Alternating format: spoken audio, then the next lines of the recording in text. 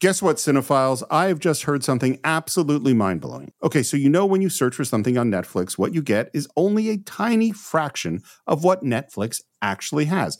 Netflix actually has more than 18,000 titles globally, but only like 6,000 of those are available in the US. So you're missing out on literally thousands of great shows, unless you use ExpressVPN. Yeah, Steve, ExpressVPN is an app that lets you change your online location. So, like, for example, if you're looking for stuff that's from another country, you're based here in the United States, you can actually change your online location to Australia or the UK so you can control where you want Netflix to think you're located. They have over 100 different locations there on ExpressVPN. So you can gain access to like thousands of new shows no matter where you live.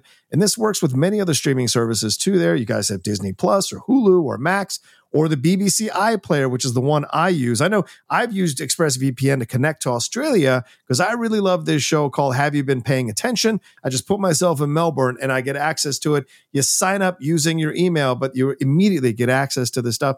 I've used the BBC iPlayer to watch a number of shows there on the BBC, like Law & Order UK and others. And sometimes this show Guilty that I love that screens there, when the new seasons pop up, because it takes like 4 months to get them on PBS, I watch them there using ExpressVPN. And it's incredible how easy it is and how simple it is to use. So why should you use ExpressVPN? Well, first of all, it is super fast. That means you can stream everything in HD with no buffering. It works on any device. So I'm an Apple guy, which means I've already installed it on my Mac, on my iPhone, on my iPad, and on my Apple TV. I'd install it on my Apple Watch if I could, and it encrypts your data. Now, this is hugely important because it protects your privacy and your security to keep you safe from hackers. So stop missing out on great TV and get thousands of new shows with ExpressVPN. We got them to give you guys 3 extra months of free use when you use our special link, expressvpn.com/cinephiles. That's expressvpn.com/CINEFILES to get 3 extra months completely free. Hello and welcome to our special Sean Connery tribute week on the Cinephiles. My name is Steve Morris. I'm a filmmaker and directing instructor in Los Angeles, California. Hello, everyone. My name is John Roca. I'm a writer, producer, and host on The Outlaw Nation and a voiceover artist. And we just finished watching Sean Connery as the intellectual, brilliant scholar, Henry Jones Sr. And now, today, we get to watch Sean Connery as the brilliant Russian submarine captain in Hunt for Red October. Yeah, this is wiles. This is guts. This is political maneuvering. This is, as a captain, he has to maneuver not only in the water, but also outside politically on land, with everyone involved, with Alec Baldwin involved, with the Russian prime minister involved, with everybody involved in this, moving them all around. The great Richard Jordan, Scott Glenn doing stuff there in the water, and then Jeffrey Jones, James Earl Jones, all of these movements throughout. He is fighting a battle and a war both in the sea and on land at the same time. Marco Ramius is an incredible character in the history of film. We just watched such a different character, and now we have Marco Ramius, who has everything together. He knows exactly what he's doing. He sees all the pieces on the chessboard, and he even manages to convince us that a Scottish accent sounds exactly the same as a Russian accent. He is from St. Petersburg by way of Edinburgh. Exactly. You know, and we spoke on the second part of the intro talking about which you nailed perfectly, Steve, the intellectual nature of Dr. Jones there, or Professor Jones, rather, in Indiana Jones Last Crusade. Here, he cares just as much for his crew as Professor Jones cares for his son, Indiana, but in a different way, a more military way, a more staid way. But it still comes through, in how he treats Sam Neill, his heartbreak at the loss of Sam Neill in the movie, and then also how he saves his crew, but makes them believe that he's doing it in a positive way when in fact he's doing it to help his own needs. But still, he wanted to make sure his crew was taken care of. He's not a selfish guy like Stellan Skarsgård, who ends up dooming his own crew through his own hubris. Exactly. And this is just a beautifully constructed film from John McTiernan. Revisiting it as we did earlier this year, I just am amazed again by how much I absolutely love this movie. Not just Sean Connery's performance, but as you mentioned, all these other incredible actors. They're all so good. Yeah. So that's going to be Hunt for Red October today, but we're not done. There's going to be more Sean Connery. We have some plans. We're locking it all down. So stay tuned to the Cinephiles to see how we go into even deeper the incredible career of Sean Connery. But for now, let's get underwater back to the Cold War for the Hunt for Red October. And once more, we play our dangerous game. A game of chess against our old adversary, the American Navy. It reminds me of the heady days of Sputnik and Yuri Gagarin, when the world trembled at the sound of our rockets. Well, they will tremble again at the sound of our silence. The order is, engage the silent drive.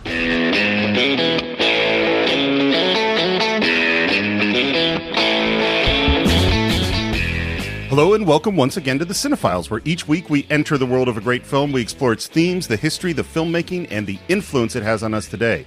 My name is Steve Morris. I'm a filmmaker and directing instructor in Los Angeles, California.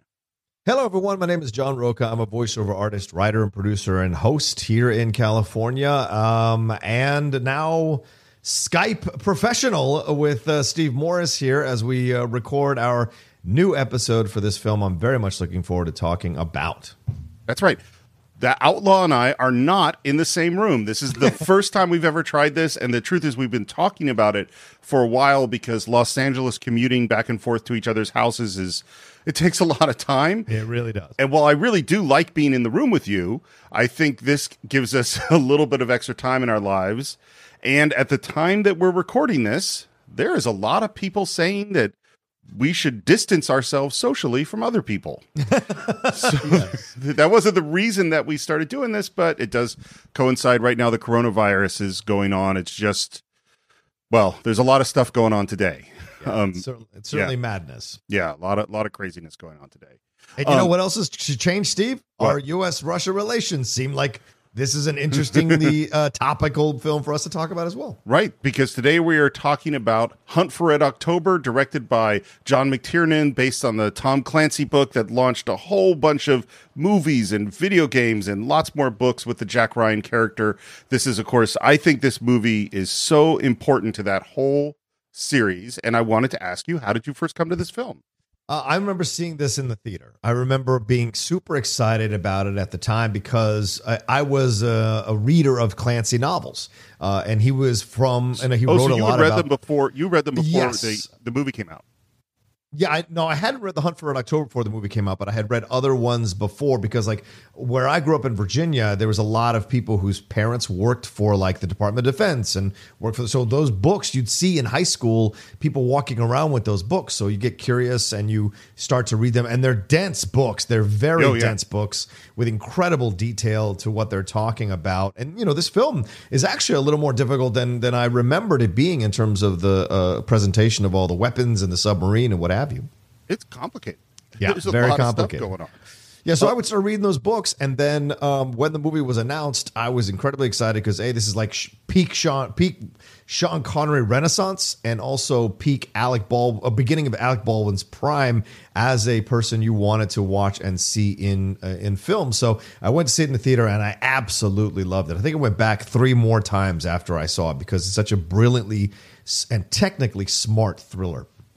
I saw it in the movie theater too. I hadn't read any of the books. I didn't know anything about them. I saw it multiple times in the theater. I think I've owned it in every single format you could have. I had it on VHS. I had it on Laserdisc. I had it on DVD. I had it on Blu-ray. And there's just a new 4K Blu-ray because this is the 30th anniversary. It's 30 years ago that it just came out.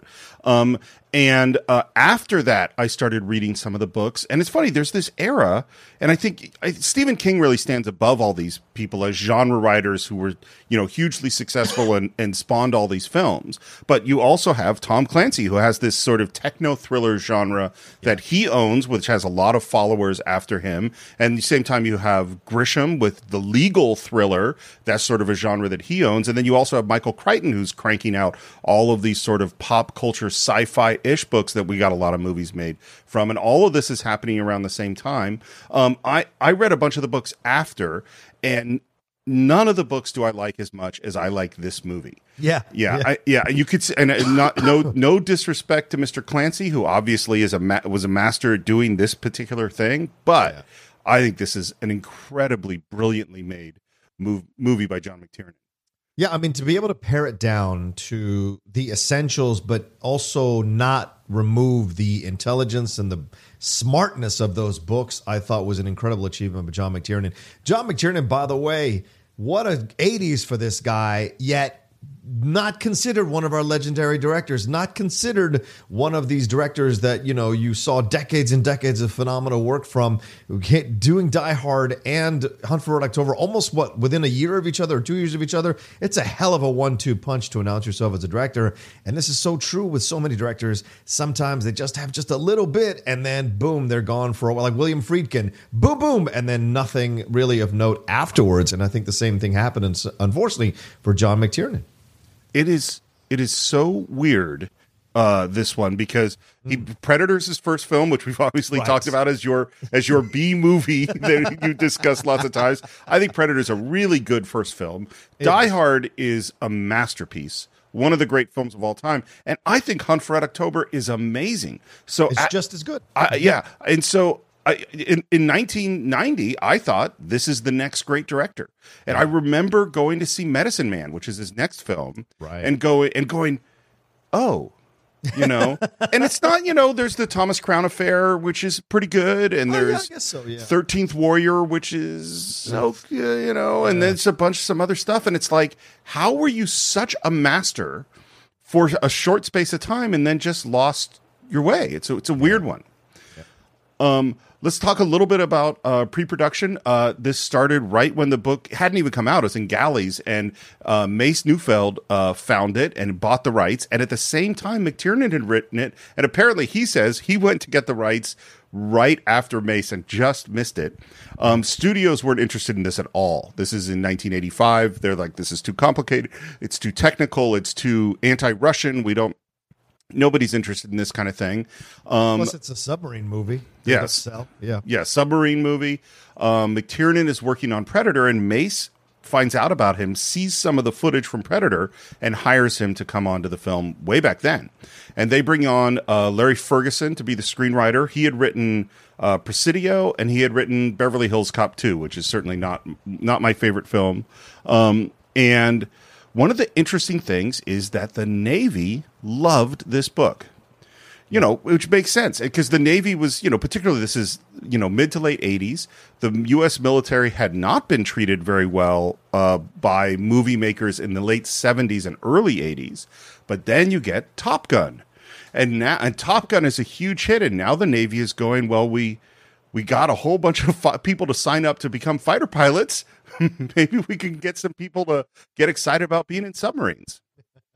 Yeah, it makes sense. And I remember that Top Gun, when that thing came out, still one of my favorite, maybe top 5 80s films, just overall for the impact and the effect and what I feel when I watch it. But I remember the spike in people who signed up to join the Navy after that. So why not? And you're right, because before up to this point, I think around the mid 80s, it's a fair assessment that the military was being used because of Vietnam and all these things with a negative connotation. So they didn't want to lend out their vehicles and lend out their support or help from their side of things to be in these movies. But I also know, having been in the military for a few years when I was in, that there is a PR department, and they constantly have conversations with studios about showing a positive aspect of the military. No matter what branch it is, they want to be seen in a positive light. And so Top Gun, you're right, kind of broke that thing a little bit open and showed that there were people who were now kind of switching over into supporting the military. Also, this has to be said,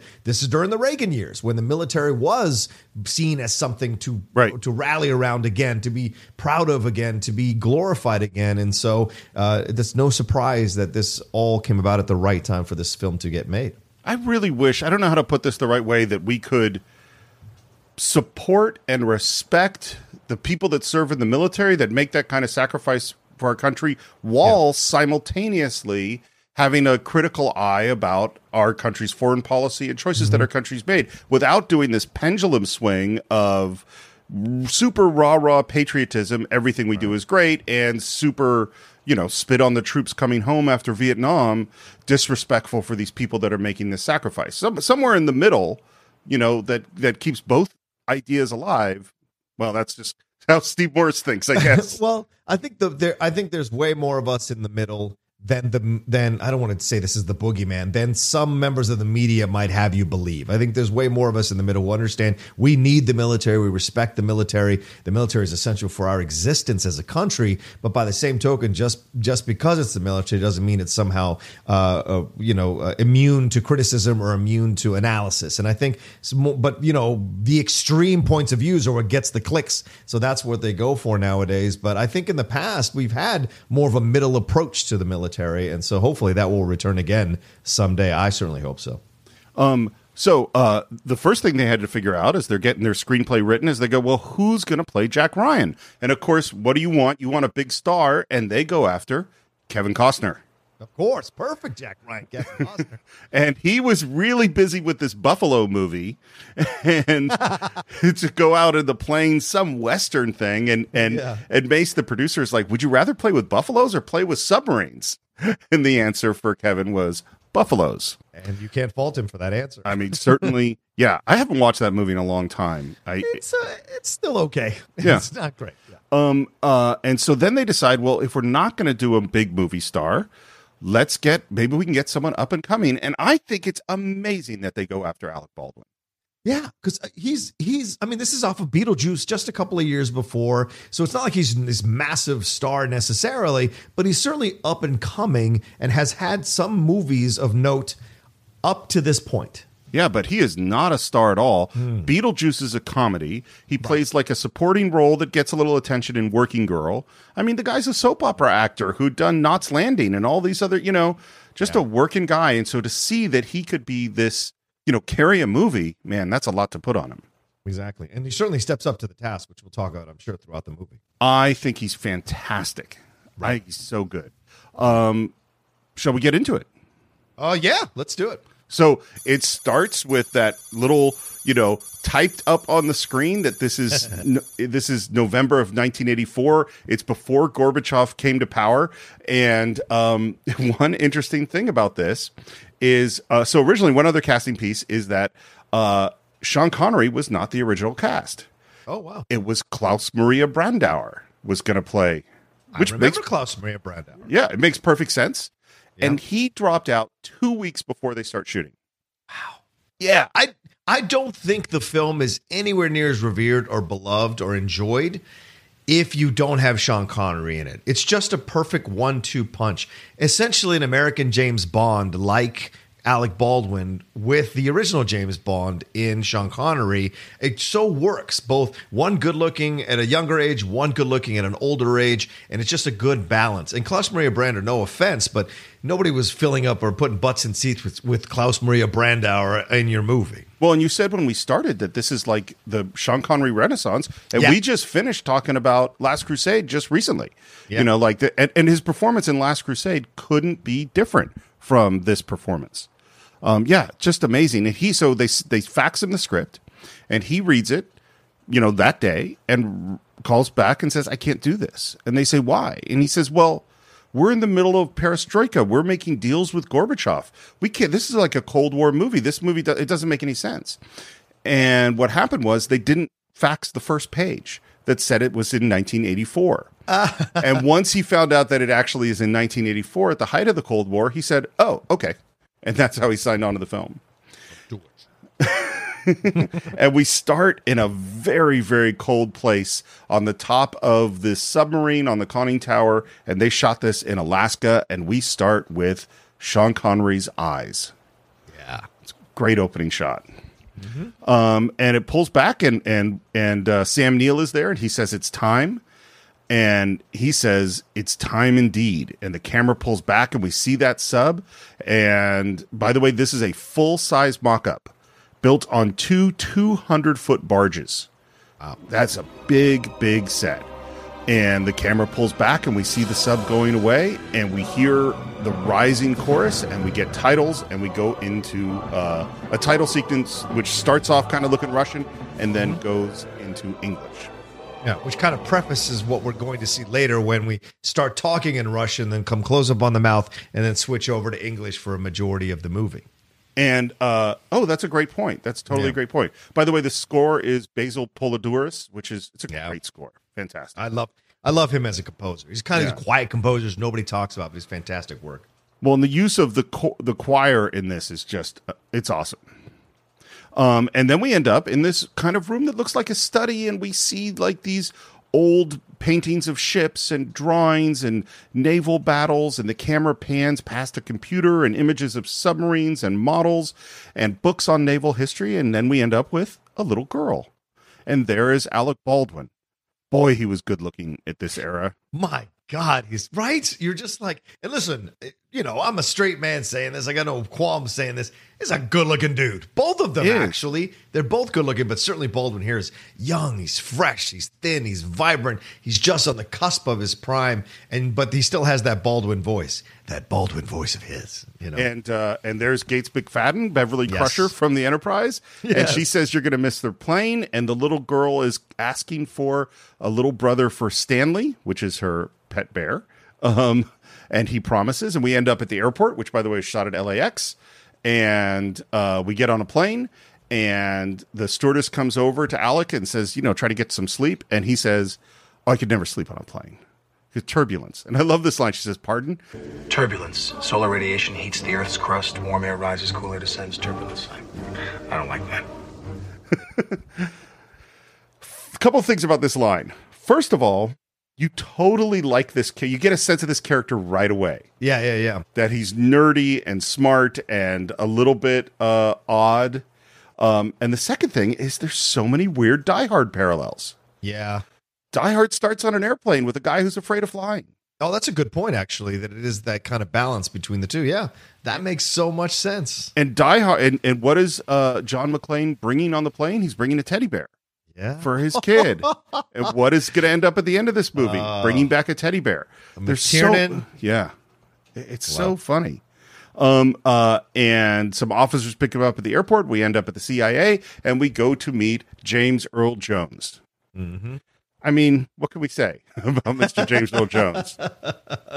I love seeing him in this. But that's the thing about this movie. This movie is chock full of some very strong character actors, but like the cream of the crop of character actors, actors who've been leads in other movies, but sliding in to give a lot of weight and gravitas to these roles because this is a very important situation that's going to happen in this movie that deserves the weight and gravity of these actors to bring it forward. And one of the things that McTiernan said was he wanted James Earl Jones because he wanted to show this guy as a good boss. That this is, and he really is. He's so likable and so nice, and very much against what you would think of as like the head of the CIA, right? Right. And they talk about family, a little small talk about the kids and about Stanley and what the pet bear, and then we get to business. What's important enough to get you on a plane in the middle of the night?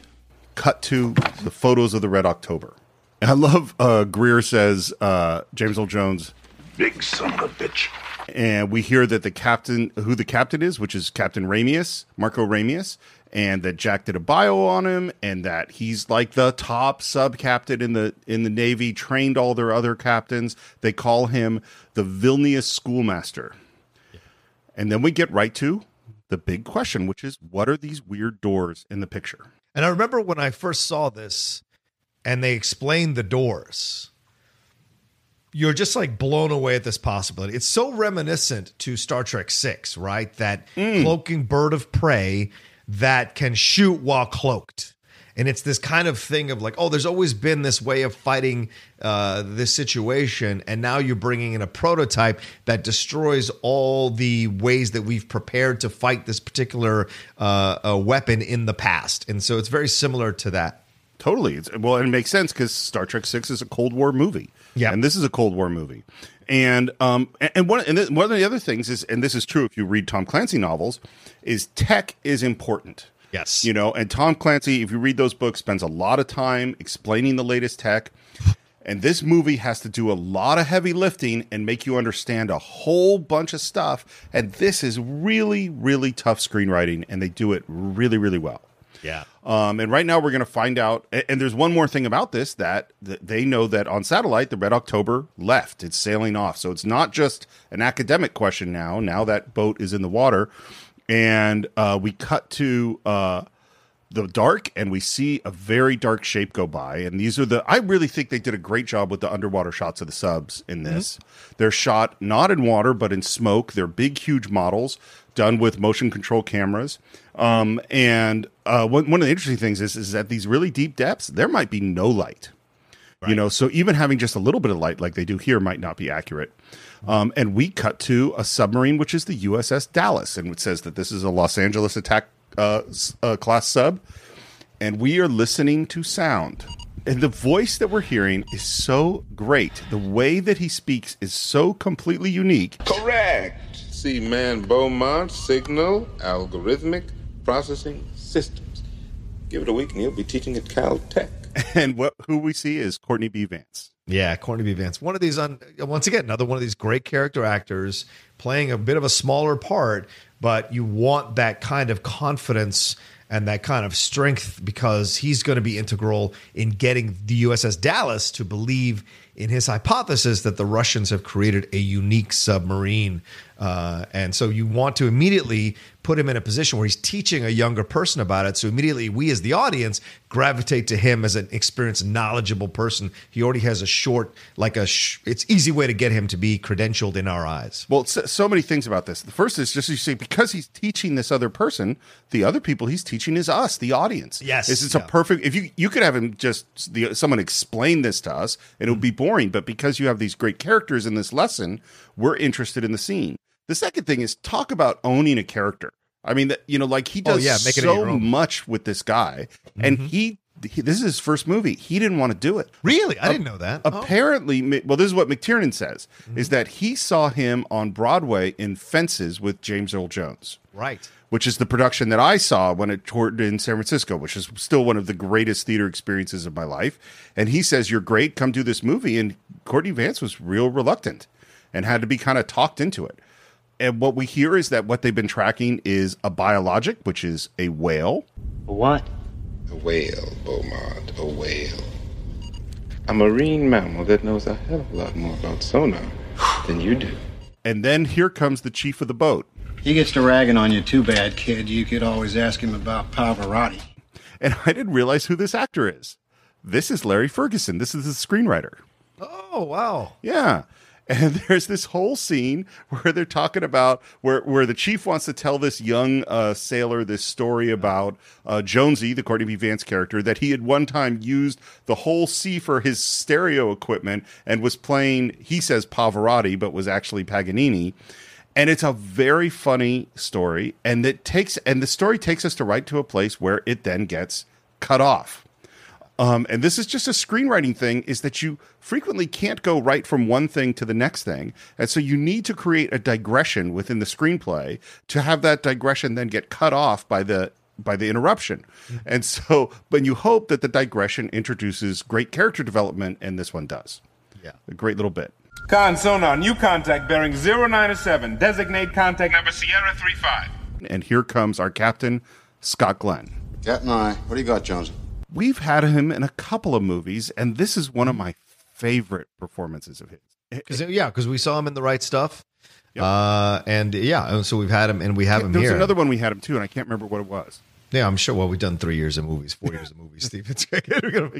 But like, yeah, I'm sure. And so, but yes, this is once again, Scott Glenn's one of these guys that could easily lead a film and did lead smaller films around this time in the 80s as well. But here he is coming in as the USS Dallas. He's got that drawl. He's got that kind of, I don't know, Midwestern, really foundational type of thing. And so you immediately just kind of give your allegiance to this guy right off the bat. Distant contact, probably submerged. It's a wild guess, but I'd say we had a boomer coming out of the bar. And now we're back on the Red October, and men are assembling, and the Russians come through. A lot of these guys, by the way, were actual Russians. There's a big Russian community in Los Angeles, and a lot of them had served in the Russian military. And they assemble, and we have this scene with Sam Neill, who's, again, this is really where I discovered him. You know, he had been in some other films before in Australian films, but this is where I just kind of fell in love with the guy. And it's a few years before Jurassic Park. And they have, you could tell through all the looks and all the moments that there's something going on between Sean Connery and Sam Neill. Yeah. You know, we don't know what it is, but something's going on. And we hear that the political officer is down in the cabin. And by the way, I just want to take one moment to discuss something that's very impressive in this film. And that is Sean Connery's hair. Oh, yeah.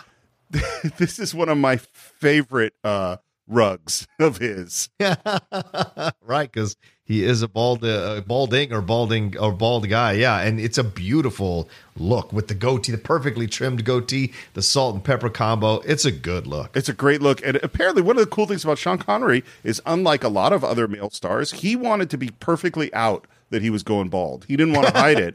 And McTiernan had to convince him to put on a toupee, and Sean Connery apparently designed this toupee, and this I never knew. He modeled it after the hair of playwright Samuel Beckett. Oh, wow. And if you look at a picture of Beckett, you go like, yeah, that is that hair. Makes sense. And so we go down to his cabin, and the political officer, who's from the KGB, obviously, is looking through his stuff, which he's a little bit irritated with. And he's reading out of this book, and he says, and all of this, by the way, is in Russian. It's subtitled. And I think you're going at this point, man, am I going to have to read all these subtitles this whole time?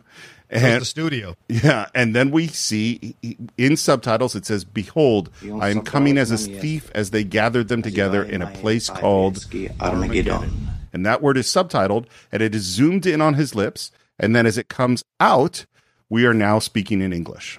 Nazyvaemae po-evreysky Armageddon.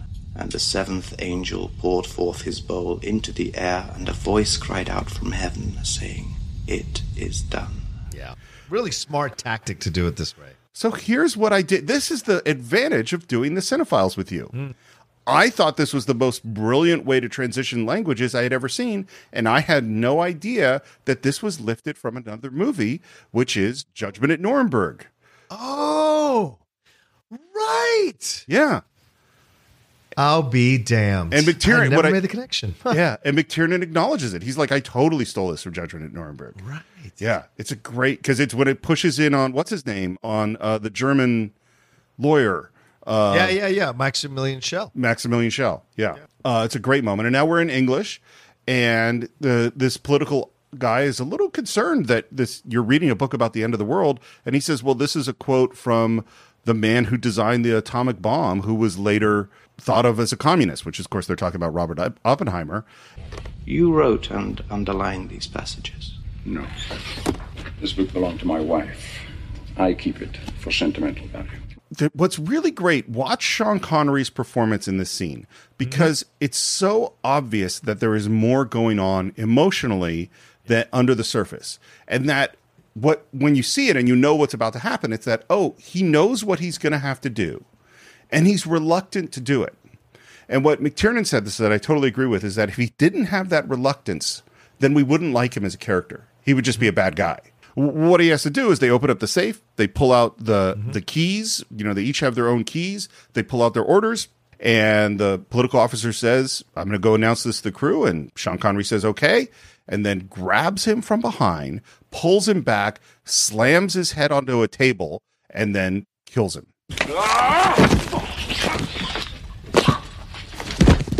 And shockingly so. Oh, yeah. You said earlier what helps us, they set this thing up in a certain way to help you feel connected to Sean Connery, his struggle with what he's about to do. But also it helps that this Russian guy is your typical kind of pseudo-stereotypical, the submarine is not yours. It is property of the people of Russia. So he's not a good guy. He's not a nice guy. He's one of these people in his positions of power who likes to use the idea of what he's doing for his own personal benefit as supposedly representative of what the Russian people would want him to do. But it's really only him doing it and trying to hide behind that. So already he's kind of a sort of a despicable guy. Certainly doesn't radiate intelligence because he's questioning Sean Connery's intelligence about this and reading this book and all that jazz. So when he is killed, we don't feel sympathy for his death, but we do feel a little shock of like, oh, is this a character that we should like in terms of Sean Connery's character? Well, and the shot of the guy dying with his mouth open, it is scary and intense. And Sean makes pours some tea to make the scene look better. He burns the old orders. He pulls new orders out of his pocket, and he calls for the doctor. There's been a terrible accident. We cut to the naval shipyards. Jack Ryan is entering this great, looks like an amazing set. There's guys welding. There's a submarine hanging up on the ceiling. This is a real nuclear submarine. This is in a real naval shipyards, which is kind of amazing. And someone tosses him a hard hat, and it's a little acting thing. But even the way Alec Baldwin puts on that hard hat is interesting. Because he does it, he's nervous, he's awkward, he's thoughtful. There's always something going on with his character. And there we see Jeffrey Jones. Yes. Who we last saw as the Emperor of Vienna in Amadeus. I think that's the only other movie we've done that he's in. Yeah. He is a really good actor, great supporting actor, problematic human. Yes, problematic human. And it's such a shame because there are so many great films and great performances from Jeffrey Jones that you will enjoy. And here, once again, this is such a different character than he's played in just about any other film you've seen him in, because he's very he's super excited about knowledge, and he's about to give that story in a couple of minutes about his father taking him as a young man to see this thing. And so much about this character with the beard and everything feels like a guy you'd like to work with, you'd like to know in this job. And it's such a shame, of course, what has happened to him over the last few years and the actions he's taken that are, criminal and horrific. Yeah. Yes. But his performance here, and as you say, he's down to earth and honest. And right now he's working on a DSRV, which again, we got to get out the techno stuff, which is, this is like a little rescue sub. And we hear a bit of exposition that it has a collar that can fit onto the hatch of any ship, just about anything. And we can get it anywhere in the world in 24 hours. And then we go and show him the photos. And the first thing that Jeffrey Jones notices is those doors. You don't miss much, do you? Now, those are too big to be torpedo tubes. Would you launch an ICBM horizontally? Sure. Why would you want to? And then he has a reaction. This could be a caterpillar. A what? A caterpillar drive. Magneto-hydrodynamic propulsion. It's like a jet engine for the water. And that it's almost silent, and that the U.S. had worked on it for a long time. They couldn't make it work. They really built this. This isn't a mock-up or anything. She put to sea this morning. We ask how quiet it would be, and he says, it's doubtful our sonar'd even pick it up. And if it did, it'd sound like whales humping or some kind of seismic anomaly. Anything but a submarine. Yeah. Again, we're planting these words. Seismic anomaly is really important because we're going to hear that later. And then there's this moment that he leans back, and this is what you were talking about. Yeah. He says, when I was 12, I helped my daddy build a bomb shelter in our basement because some fool parked a dozen warheads 90 miles off the coast of Florida. This thing could park a couple of hundred warheads off Washington and New York, and no one would know anything about it till it was all over. And the thing is, for you kids listening to us, there was a time when this kind of stuff was absolutely possible in a lot of our minds across the country. Like, a lot of us believed it. Certainly our press wrote newspapers about it, talked about it, or articles rather about it. And it was something that was prevalent for a number of years in the 80s. This idea that the Russians would find a way to launch the whole idea that Reagan pushed that Star Wars initiative to try to defend some of the nuclear weapons that might be shot at us, so some members of the American public would survive. I mean, this was such a massive deal. So if you put it in the time frame, Jeffrey Jones's close up on his face when he says this line is so perfect to convey the weight and the seriousness of this possibility. We're zipping a body into a body bag, and there is the Red October's doctor, Tim Curry. By the way, no Russians are playing any of these main Russian characters. No. Brilliant. You've got an Australian, you've got a British person, you've got a Scottish person. It's brilliant. I love it. And studio didn't want to hire Tim Curry at all. They're like, you can't have this guy in a serious movie. I mean, this is the guy from Rocky Horror and from Clue. And I love him in this film. Yeah, he's great. He's so pivotal. And at first he's like just telling Sean Connery, it was an accident. Don't blame yourself. And this will all be fine when we put in. It's like, put in? What do you mean? We cannot go on without a political officer. Doctor, this is a combat vessel of the Soviet Navy, and I am a senior combat officer. We do not cancel operations because of accidents. And he calls over a seaman. It's the cook. Yes. This guy we're going to see a lot later gets his name, asks him to witness something, which is that he is taking the political officer's missile key. And Tim Curry has a reaction. The reason for having 2 missile keys is so that no one man may... And he doesn't finish that sentence. What? May arm the missiles. Perhaps I should keep the key. Thank you, that'll be all, Doctor. And then as Tim Curry's leaving, he says, and I'll try to forget your comments when I present my report. And Tim Curry, as a good Russian, goes, thank you. Thank you. Great how this all works. But they linger on the cook before that scene ends. And this is so funny because when you go back and rewatch it, McTiernan is laying the groundwork for what he's going to surprise you with later. But you would only know that if you watched it a second time. But it's very deft what he does. Because why wouldn't you close up on? Why wouldn't you kind of end the scene with the cook being like kind of freaked out about everything that happened? But later on you see that he's taking it in because he suspects something is going on. Well, this is something we talked about this when we did the 2 Indiana Jones movies. Is there's so many plants and payoffs. If you're aware of the plant, it's a bad plant. Yes. The good plants are ones that you are not aware of. We're back on the Dallas, and we're talking about tracking this ship. Again, we have this guy that Jones is training, Seaman Beaumont, and because he asks questions, we get to learn stuff. Only hears? Not if we stay in his baffles, Seaman Beaumont. Not if we stay in his baffles. Come in behind his propeller, and he's deaf as a post. We're back on the October. And once more, we play our dangerous game. A game of chess against our old adversary, the American Navy. Sean's so great. He's so great on this speech. But today, the game is different. We have the advantage. It reminds me of the heady days of Sputnik and Yuri Gagarin, when the world trembled at the sound of our rockets. Well, they will tremble again at the sound of our silence. It's a great speech, right? Yes, very good speech. So Larry Ferguson didn't write this speech. Oh. Tom Clancy didn't write this speech. You want to know Sean Connery wrote the speech? Nope. They brought in our friend John Milius.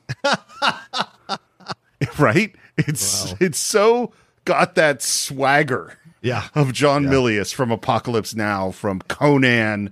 Like, that's who wrote this speech. He wrote a couple of scenes, mostly all on the Russian sides. And what he did, he would write on yellow legal pads and send them. He would write them in the middle of the night. So at 3 a.m, McTiernan would get a couple of yellow pages from Milius and have to incorporate them into the next day's shooting. That's where this came from.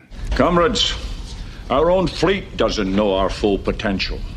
They will do everything possible to test us, but they will only test their own embarrassment. We will leave our fleet behind. We will pass through the American patrols, past their sonar nets, and lay off their largest city and listen to their rock and roll while we conduct missile drills.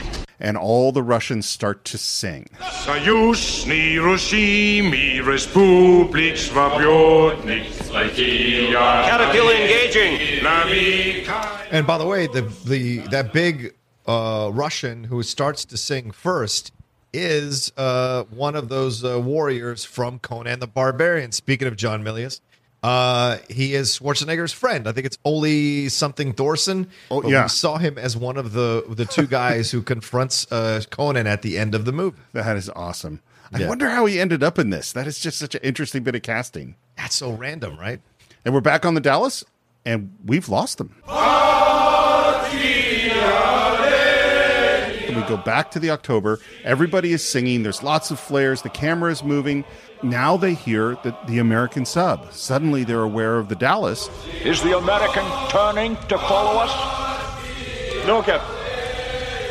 The American is continuing in his original course. He's continuing northwest. He can't hear us. And Sam is nervous and asks if they should stop singing or if they should change course. And there's this moment, and Sean watches the Russian Navy sing. And I love his performance in this. And he finally says, let them sing. Yeah. And even conducts them a little bit. What do you think's going on with him in this moment? I think his objective, and we see this later on when he decides what to do with his Russian crew, is to maybe savor just a few more minutes or a few more moments in his homeland. Because he's leaving not because he hates the people. Yes. He's leaving because he hates the government. And he doesn't like what they've done, and his wife's passing has kind of opened his eyes. He has nothing else to keeping him tied to the Soviet Union. So, but he still loves his crew. He's a good captain. He loves to serve. And so to me, I think he's like he's of two purposes here. One, he keeps the crew thinking that it's a proud moment. It's a prideful moment. And they're going to, echo the Yuri Gagarin and all that. We're going to get the best of the Americans. But by the same token, in a more personal way, he's also like just kind of savoring the last few moments he might have with this crew and with these people. I mean, I think in his own way, he's a patriot. Yes, absolutely. He loves his people. Yeah, and he loves his country. Yeah. Yes. He and it's also what is the Red October? The Red October is a first strike submarine. Its purpose is to kill, to destroy the world. It's a very scary thing. Sonar is working, Captain. The Russian disappeared. 1 minute he was steady, 4,000 yards off the bow, and then he was gone. And for a second, I thought I heard... Heard what? I thought I heard singing, sir. Great moment. Yeah. We're in Moscow, and some grumpy official is walking down hallways going, yah, to each person he goes by. He sits down, he pours himself some tea, he gets a letter, it's from Marco Ramius.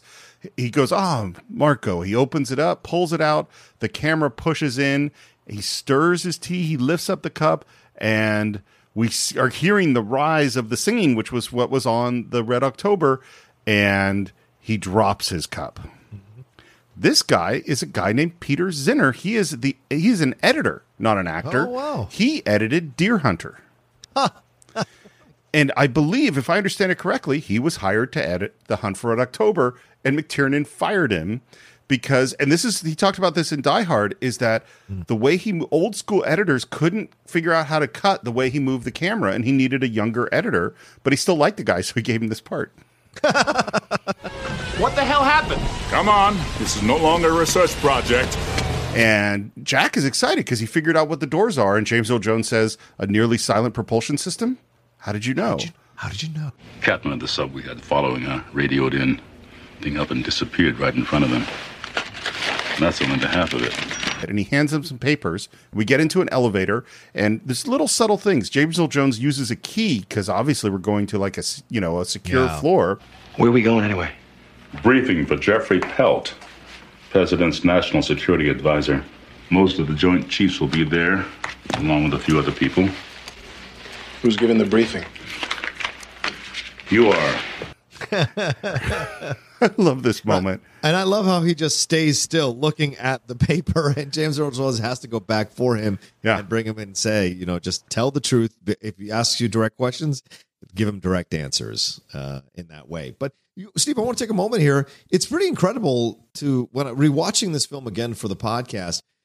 I guess in my mind, I had remembered that Jack was more of an impetus for everything that's happening, but actually he's more being not dragged along, but he's moved along through the movie. His knowledge is what gets him into these positions, but it's certainly everyone else's reactions to his knowledge that moves him from one stage to the next stage to the next stage.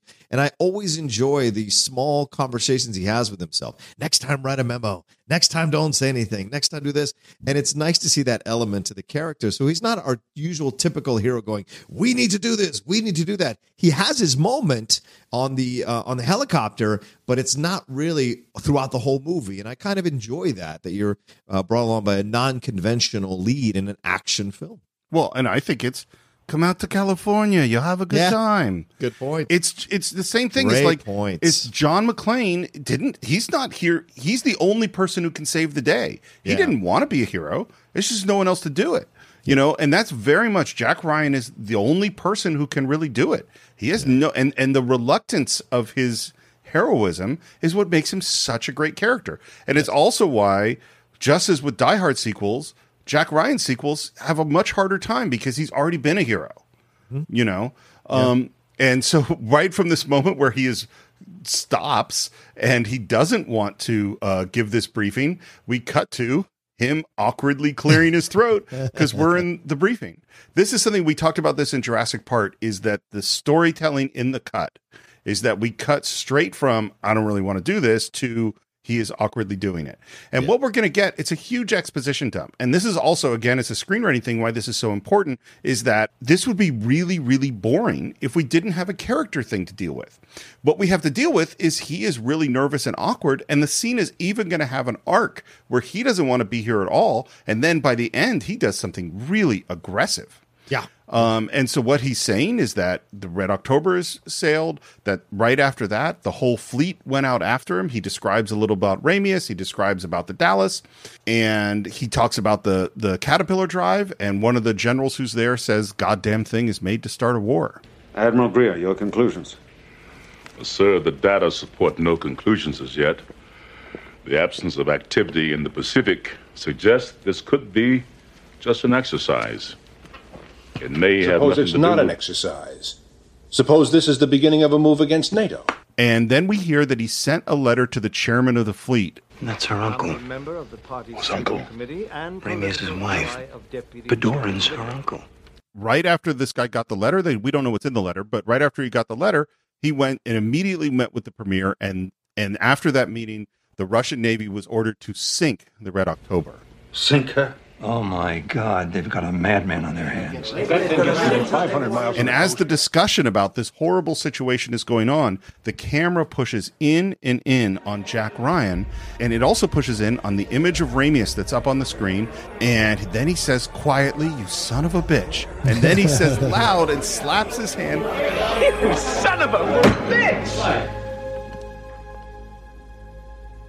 You wish to add something to our discussion, Dr. Ryan?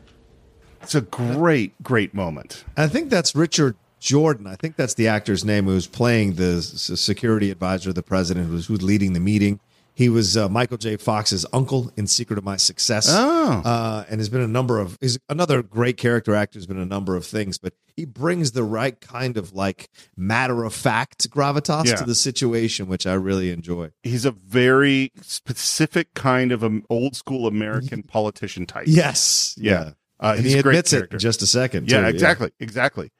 Well, sir, I was just thinking that perhaps there's another possibility we might consider. Ramius might be trying to defect. Do you mean to suggest that this man has Proceed, Mr. Ryan. And Jack goes through his reasoning. He's one of the best captains there. He's trained most of their officers so he could pick his own crew. He's not Russian. He's Lithuanian, raised by his grandfather, who was a fisherman. That's another little plant. He's got no children. He's got no ties. And today is the first anniversary of his wife's death. Oh, come on. You're just an analyst. What can you possibly know what goes on in this mind? And Jack intensely, and Alec Baldwin has a great intensity when he turns it on. I know Ramius, General. He's nearly a legend in the submarine community. He's been a maverick his entire career. I actually met him once at an embassy dinner. Have you ever met Captain Ramius, General? And he just slams him down. And in this moment, I love that James Earl Jones, who had said just give direct answers, reaches his hand over on top of Jack Ryan's, going like, settle down.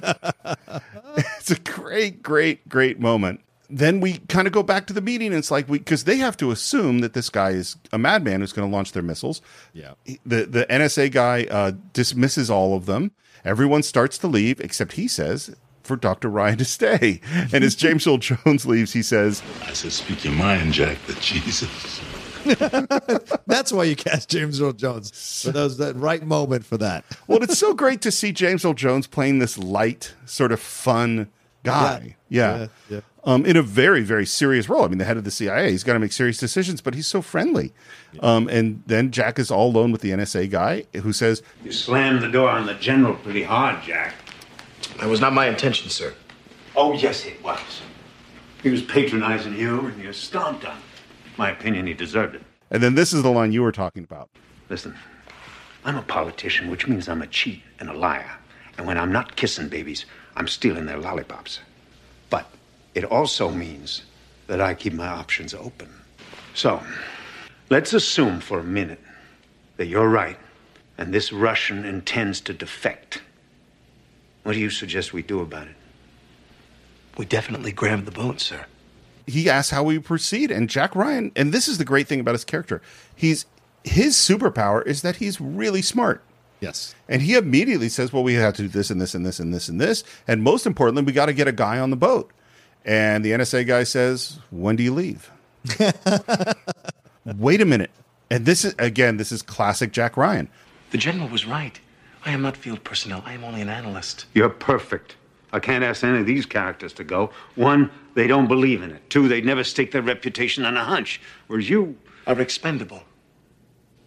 Something like that. I'll give you 3 days to prove your theory correct. After that, we'll have to hunt down Ramius and destroy him. What are you doing? McTiernan says that in the language of the hero's journey, the famous Joseph Campbell myth-making story that George Lucas used for Star Wars, this is what's called the call to adventure. This moment, will you do it?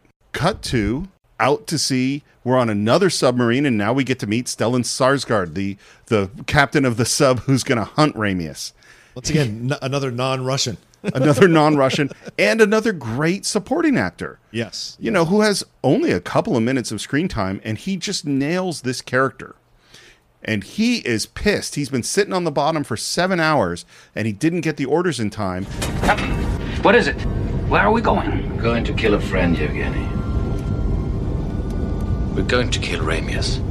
We're on the Dallas. We see Jones listening to the tape over and over again. We're on the Hunt for Red October. We're having a big meal with our officers. And Tim Curry's talking to other people. And then Sam Neill comes up and says, do you have the figures on the radiation tests? No. Oh, well, bring them to me. And bring the old ones too. Now? Yeah, now. And he just ushers him out of the room. And now when he's gone, it's very clear all of these officers are in on it. Before we begin, Captain, I'd like to know exactly what happened to Putin. And Sean Connery's not answering. He's just quietly eating. And there's one guy in particular. You always got to have the one guy who's the jerk. Yeah. And he is really, really pushing on it. I think it's Yuri. I think his name's Yuri, yeah. I think he's Victor. Victor is Victor is his name. And there are all of these looks, and it kind of comes out that, yeah, we killed him. My God. Stop whining, Yuri. But murder. How can you So justify... he was murdered. I have no problem with that. The man was a pig. But it's a decision we should have all made together. You are not in command here. If the crew finds out, we could have a mutiny. What you held talking? Nonsense. And Sean Connery just quietly eating. Ramius knows how to use silence. So perfectly done. By the way, one thing about this, because Sean Connery is a pro, he knew that he was going to be on set eating all day. So he picked what he was going to eat. Which is really smart. It's like, no, don't let them control what you're going to eat. But right. You want to know what he picked? No, what? Beets and onions. Whoa. Right? Okay. Is there any protein in there? No. Wow. I mean, I guess you wouldn't want something heavy, and you wouldn't want to eat like something really fatty because you can't eat that all day. That's true. Beets and your breath is going to be terrible. Beets and onions. But maybe they were happy for the silent moments. And they're exactly. And one of the officers says we can still go back. Yeah. And finally he breaks his silence. He says there will be no going back. And he tells them about sending the letter. And the reaction that goes around the room, including from Sam Neill, his most trusted person, is pretty intense. Well, and this is the thing that I think a lot of people have to understand. When you're the captain, when you're in charge of something, when you're the lead of something, you're going to have to make uncomfortable decisions. I think he knew what they wanted to do. He knew that they would have hesitation. He knew they're young men. They might question their decisions. They might want to go back. So he purposely shut every door possible so that everyone was on board for this mission all the way until the end. And so sending that letter was a kind of way of making that happen. Killing that guy without having to clear it by committee these are strong decisions that a captain has to make sometimes, and they only are seen as the right decisions in retrospect, not while it's happening. When he reached the New World, Cortez burned his ships. As a result, his men were well motivated. That's a John Milius line. Of course it is. And they're all pissed off, like you had to do it. You couldn't just turn the submarine over to the Americans. You had to make a political statement. Or was it something deeper, Captain? Was it ego, Captain? And he just sloughs it off. We each have our reasons, Victor. My own began the day I was handed the blueprints for this ship. A ship which had but one use. And as for the rest, well, those are things that I alone must carry the burden for. And he said, and then he says, because people are upset, like they're going to send the whole fleet after us. And he says, yeah, you're afraid. You should be. I personally give us one chance in 3. And then he sends them back to their posts. Mm-hmm. And all of them are leaving. And Sam Neill is almost to the door. And then he turns around and says, Captain, I would never disagree with you in front of the man, you know that. But in this case, Victor is right. It would have been better if you had not informed Moscow. And then Sean Connery says something really interesting. Moscow's not the worry. I know their tactics. I have the advantage. The worry is the Americans. If we meet the right one, this will work. If we get some buckaroo. By the way, the reason for the word buckaroo is they needed a word that someone could say in a Russian sentence and would still be instantly recognizable as an English word. Because if they had said cowboy, which was the original idea, well, they probably wouldn't say cowboy in English. They would say the Russian version of cowboy, if that makes sense.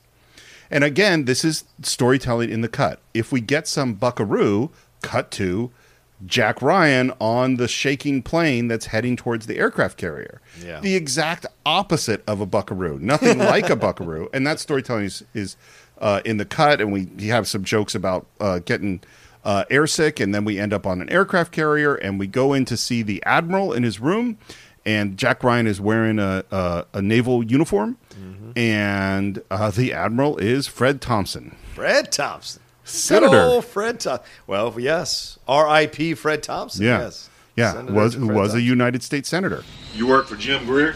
That's right, sir. And I imagine you'll tell me what all the hubbub's about.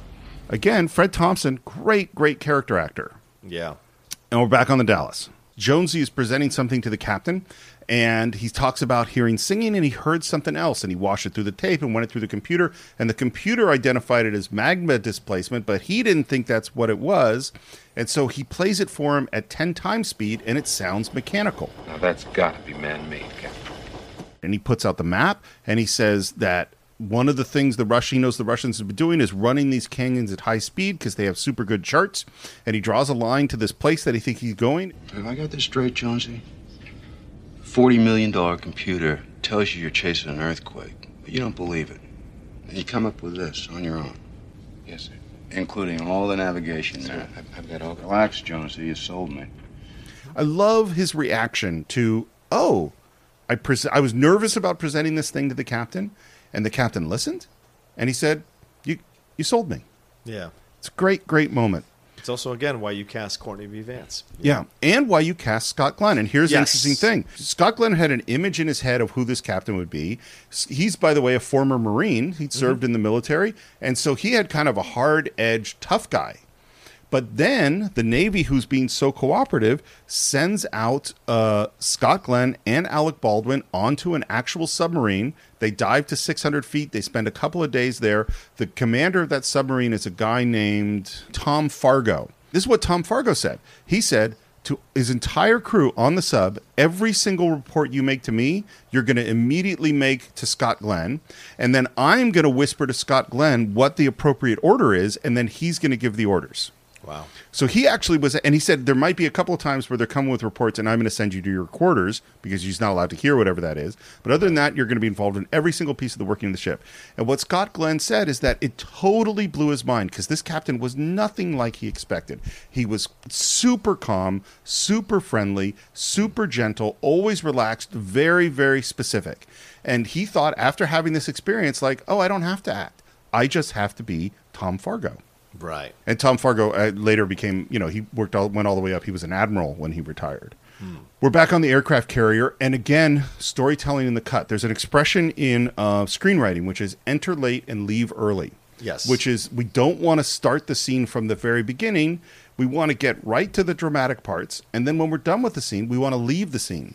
So when we come back to this scene, it's right after Jack has finished explaining everything because we don't want to hear all that again. We just hear the reaction, which is, Christ, that's the craziest notion I've ever heard.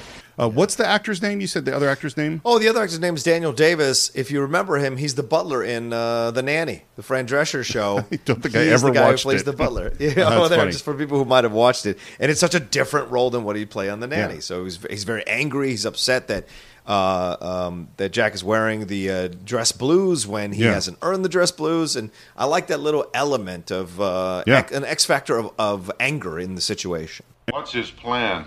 His plan? Russians don't take a dump, son, without a plan.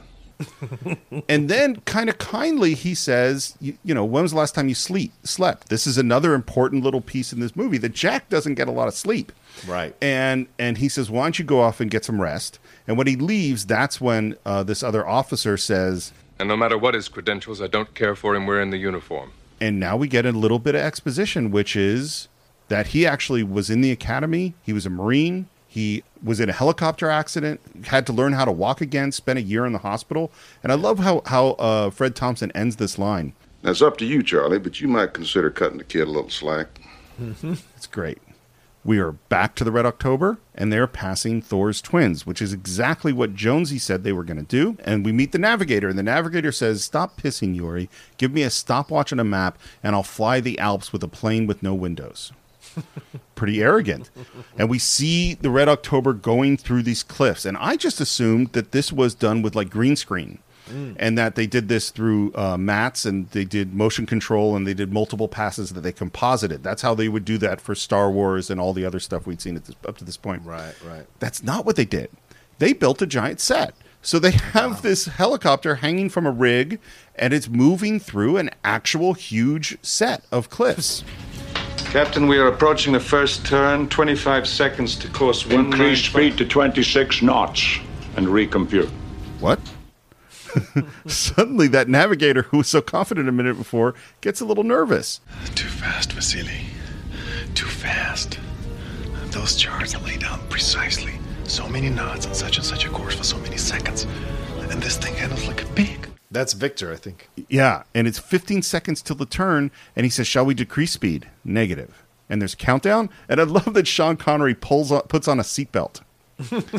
Because they're starting to tilt as they make this turn. And by the way, this whole set is built on a gimbal. It's a huge, huge set. It's 45 feet off the ground in a big stage. It can rotate, I think, 40 degrees in any single direction. And so when they're really packed tight, it's really super difficult to shoot on. And so anytime you see it tilting, it's because the set is really tilting. And by the way, Sean Connery easily got seasick. So he was not a fan of this gimbaled set. And they make the turn and they're successful and there's a big sigh of relief and then boom, there's a big sound and something has gone wrong with the Caterpillar drive and they have to shut it down. Was there any core damage? Was there any radiation leakage? I don't know yet, damn it. Sean Connery says, well, we just engage the regular propellers. It's like, well, but then we're not going to be silent. And now we cut back to our NSA who's meeting with the Russian ambassador. We have lost one of our submarines. Lost it? We fear she may be down and... You're telling me that this is a massive rescue operation? That is correct. I am terribly sorry. How can we help? Which, puts him back on his heels. Exactly. Because he thought he'd be... By the way, that's Joss Ackland, who was the villain in Lethal Weapon 2. One of the best voices. Oh, you're right. Yeah, one of the best voices in the 80s, for sure. He's great. And we're back to... Also not a Russian. Anyway, also not a Russian. I always wonder what it must be like to be in a country where Americans and British are speaking your language probably terribly and watching this movie. You know, if you're a Russian speaker watching this movie, what's it like listening to Sean Connery and Sam Neill butcher Russian? That's a good point. Captain, sonar. We've just been overflown by a low-altitude multi-engine turboprop. We go to battle stations. Sam asks, should we just bottom the boat? It's like, nope, it's too late. On the plane, they open up the door. They request permission to launch the weapon. They launch the weapon, and they drop a torpedo in the water. Torpedo in the water. Stand by. Torpedo has acquired. Launch countermeasures. They launch their countermeasures. This is the first time I ever saw anything like this. Yeah. That there are these things to try to distract or pull off the lock. It goes right through the countermeasures, which, by the way, this is early CGI, and it's kind of weak. How long to the turn of the matter? 2 minutes, 9 seconds. We have no room to maneuver in these canyons, Captain. If the countermeasure doesn't work... Shut up! And this is why we did the scene before where we saw the navigator who talks about the map, and we understand kind of how this thing works, so that at this moment we can understand what's going on. We had to have that scene before to make this all make sense. Torpedo impact, 25 seconds. The turn, Captain. Not sure. And they say, okay, mark plus 8, 9, 10. Plus 11, plus 12, plus 13 seconds, plus 14, plus 15 seconds. Captain, if we're out of position by so much as a boat length. Torpedo impact now, 15 seconds. This is a really stressful scene. Sound collision. Because the thing about it that this movie does so well, there's no windows in a submarine. Right. This is all maps and instruments. They're flying blind. It's all intellectual and mathematical. And what it does is it gives you this sense of like, oh, they are hurtling towards some giant underwater mountain. Right. That they're going to crash into, and they were supposed to turn a long time ago. The crew is starting to panic. Captain, we're out of the lane. You're relieved. And then we see his mouth muttering something, and I think he's counting. And we hear the score, and the singing is rising, and finally he yells at the last possible second, Right full rudder, reverse starboard engine. Right full rudder, hold barrel. So there's a huge tilt in the ship, lots of chaos, music building, and we see the torpedo pass the boat and slam into that mountain. They made it. Mm-hmm. But here's the weird thing. They're really shooting at us. Yeah. Captain, why are they shooting at us? They were really shooting at us. We'd be dead by now. But there's a look from Sean to Sam, and the crew is starting to distrust them. Yeah. They don't know what's going on. We're with the engineer who unveils the part, and they're basically saying the reason the Caterpillar went down is sabotage. I love the guy they get to tell them that it's sabotage. Right? The Russian writer-looking guy with the cigarette hanging out of his lips and the glasses. It's so perfect, and he's dressed completely different than everybody else. It's brilliant. Yeah, he's great. Jack is in the shower, imitating Fred Thompson. The average Ruski son don't take a dump without a plan. And then the thought hits him. Wait a minute, we don't have to figure out how to get the crew off. He's already done that. All we have to do is figure out what he's going to do. Cut to him shaving. They'd have to want to get off. How do you get a crew to want to get off a submarine? And he repeats. How do you get a crew to want to get off a nuclear sub... And he stops. What's so great, again, this is great screenwriting, because what they're doing is they're dropping clues. We don't want to say he's going to fake a nuclear accident and the crew not wanting to die from radiation poisoning will want to get off the sub. If they say that, they ruin the surprise. But we do want to plant all the little seeds, you know? And so this is by stopping at that moment, it makes the audience thinking about the thing, and maybe some people figure out and maybe they don't. Mm-hmm. Cut to, again, storytelling the cut. Jack says, I know how he's going to get the crew off. And they don't want to deal with him right now because right now there is a plane coming in that's damaged or something. It's a little unclear that they're trying to get to land on the aircraft carrier. And one other thing they think of is they're not trying to find Ramius. This is Jax comes up with. They're trying to drive him. And he looks through the map and then he sees there's this one American submarine that's off on its own, and that's the Dallas. It's Bart Mancuso's boat. He's had an intermittent contact with what his computer calls a magma displacement. He's got this crazy Magma idea. displacement? Is that like a seismic anomaly? Again, we heard this with Jeffrey Jones. Admiral, is there a way you could get me on board the Dallas? The only way to get you on the Dallas is to fly you out there, chopper. The only way we can get you that far north is to strip it down and turn it into a flying gas can. And what's so great is we got multiple things going on because we're hearing from the radio from the plane, and we hear eject, eject, eject. And we see that plane crash into the aircraft carrier. Yeah. Totally brutal. Yeah, sad moment for sure. Well, and it's a real plane really crashing into an aircraft carrier. It's actually from the 1960s. It's an actual real film. And they run up on deck where they see the smoke, which obviously is not from a plane crash. And I love Fred Thompson here. This business will get out of control. It'll get out of control, and we'll be lucky to live through it. And the camera pans to Jack, and he turns to look at the helicopter. And then we cut. Again, we understand what's going to happen next. Right. And we cut to the helicopter. And he is like petrified, right? Because he had just gotten off that helicopter and he'd been like standing against it or sitting against the back of the helicopter, trying not to throw up, all freaked out. And in this, he almost imitates what you see him do in the shower when he's holding onto the edge of the stand in the shower. He holds onto the seatbelt.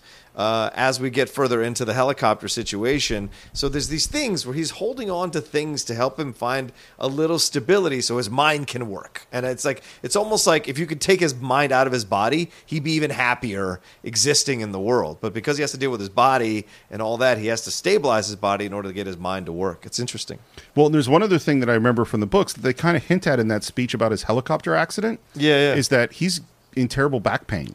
So when he's bent over, he's having the shower run on his back, I think, because he's in lots of pain. And the thing is like we started with this guy not liking turbulence, and not being able to sleep on a plane. And now he's got to get on this helicopter where they're saying you might have to ditch, and it takes off. We're back on the Dallas, and we hear that Scott Glenn is asleep and that Jonesy is just listening and listening and listening. And then all of a sudden, he raises his hand. Yeah. And we know, he's got him. Do you think they will let me live in Montana? And now, of course, in retrospect, decades later, we know now this is a cliche. I can't wait to get back to the mainland, and I'll take Sally out for the date on Friday night in my new convertible. You're dead. You're going to die in the next battle. Yes. And this is a basically foreshadowing of Sam Neill is going to die later on because his vision is so beautiful and so cool. Like Montana, this big woman, and I want to have a pickup truck, and I want to go into the States, and I want to travel from state to state without papers. It's such a cool little dream approach to becoming a citizen of the United States that he's destined to pass. And the thing is, again, like in all these other ones we talked about, it wouldn't be a good setup if we didn't love the scene. Exactly. Because Sam Neill is so great. You like him so much. And the joking about having more than one wife and about all the stuff is so much fun. And what's so amazing is you have what is a really touching scene that ends up being really thrilling and intense because Jonesy has found them. And we now know that the Dallas is right behind them. Possible aspect change on target. Sonar con eye. Current possible target sig based on bearing rate. Console, not crazy, Ivan. All stop, quick, quiet. All stop by.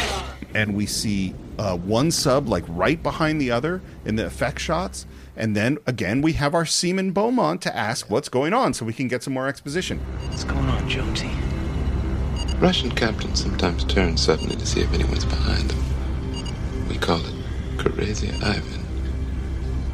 Only thing you can do is go dead, shut everything down, and make like a hole in the water. So what's a catch? Catch is a boat this big doesn't exactly stop on a dime.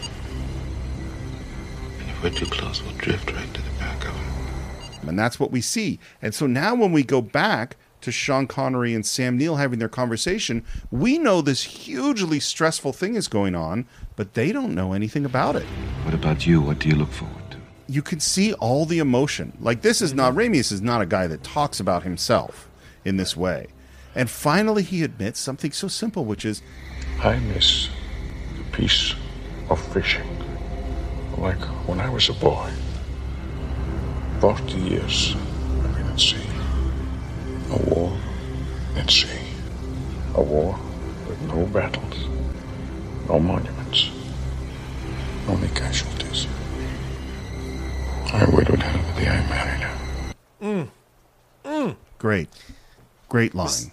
Clearly, this is a man of much self-reflection. In a period of time, processing the death of someone who was clearly important to him. And I think he says maybe a few seconds later, she died while I was at sea. Yep. And there's a level of guilt and pain there.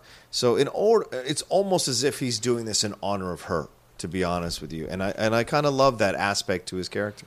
I think it's deeper than that. I think that's true. I think he's come to the end of a certain thing in his life, and that I think he was 100% driven to be the best sub-captain you could be, and that was his life. Yeah. And he signed on to this idea of this thing, and it's only his wife's death that made him go, what is this for? Yeah. And then, in fact, what he had been doing is working to man this weapon which could destroy all life on Earth. Yeah. And suddenly going, what was all this? Post guards in the engineering spaces. If he can get to the caterpillar, he can get to somewhere more vital. Which again is foreshadowing. That's a plant. Because what is more vital? The missiles. Right. We're back on the Dallas, and Jones says they're returning to course, and we say, okay, give him 30 seconds, and then let's follow him. But then Scott Glenn gets a message. And I love, by the way, his big glasses. Great little touch on his character. And he has a reaction to this message, and they say, what is it? And he says, you're never going to believe this. And then the storytelling in the cut. He never said, this is the thing. This is leave early. Yeah. We don't need to have Scott Glenn say, I've got a message that says that a helicopter is coming and we're going to pick up a guy who wants to get on our boat. We don't have to say that because we cut to the helicopter. We know what's in the message. And unfortunately, they can't find the Dallas, and they are out of fuel, and they got to head back. And the intensity from Alec Baldwin in this moment, he says, Mister, if you don't get me on board that goddamn submarine, that just might be what you'll have. And you got me? And you got 10 minutes worth of fuel? We stay here 10 more minutes. And this is the moment I was talking about, right? This is an active decision by the main action lead to propel the movie along. And through a majority of the movie, up until this moment, he's kind of been moved along by his intelligence and everyone else in higher positions, moving him further and further up the chain to get closer and closer to this situation. But it is in this moment where he takes an active role in wanting to be the hero of this situation. And I love that. Well, and he's a reluctant guy. He had never wanted to do this. Yep. But the great thing about Jack Ryan is that he is going to do what's necessary. Yeah. No matter how much he's afraid of flying, no matter how much he doesn't want to go, he doesn't want to do this at all. Yeah. He wants to go home. But he is going to do what's necessary because he's the one there and he knows what needs to be done. Yep. And that's it. Yep. It's a great, great moment, and Alec Baldwin plays it perfectly. And then, of course, at that moment, we see the Dallas. Wherever this guy is, he's in for one hell of a ride. We see the submarine. By the way, this is a real submarine that we're shooting from the exterior. This was shot in Puget Sound. They shot it at dawn. They needed bad weather, so they kept having good weather, so they kept not being able to shoot it. Yeah. On the Dallas, we asked the first officer, like, have you ever done this before? He says, yeah, I did it once on a calm day in Hawaii. And we kind of hear very quickly something about electricity. Don't touch them. You can get shocked. And there's no reference point. And we're like going, what exactly is going to happen? They say we're going to put a diver in the escape hatch in case he goes in the drink. Right. And we get up there, and there's lightning, and there's rain, and there's wind, and the waves are going. And like, man, what's going on?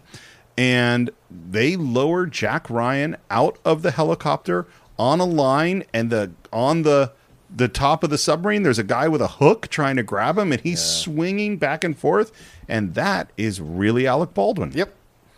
He says it was his idea. He said, Of course wouldn't it it be great if there was a shot of me looking down so you could see me and see me drop in the water? And John McTiernan says, yeah, that would be great.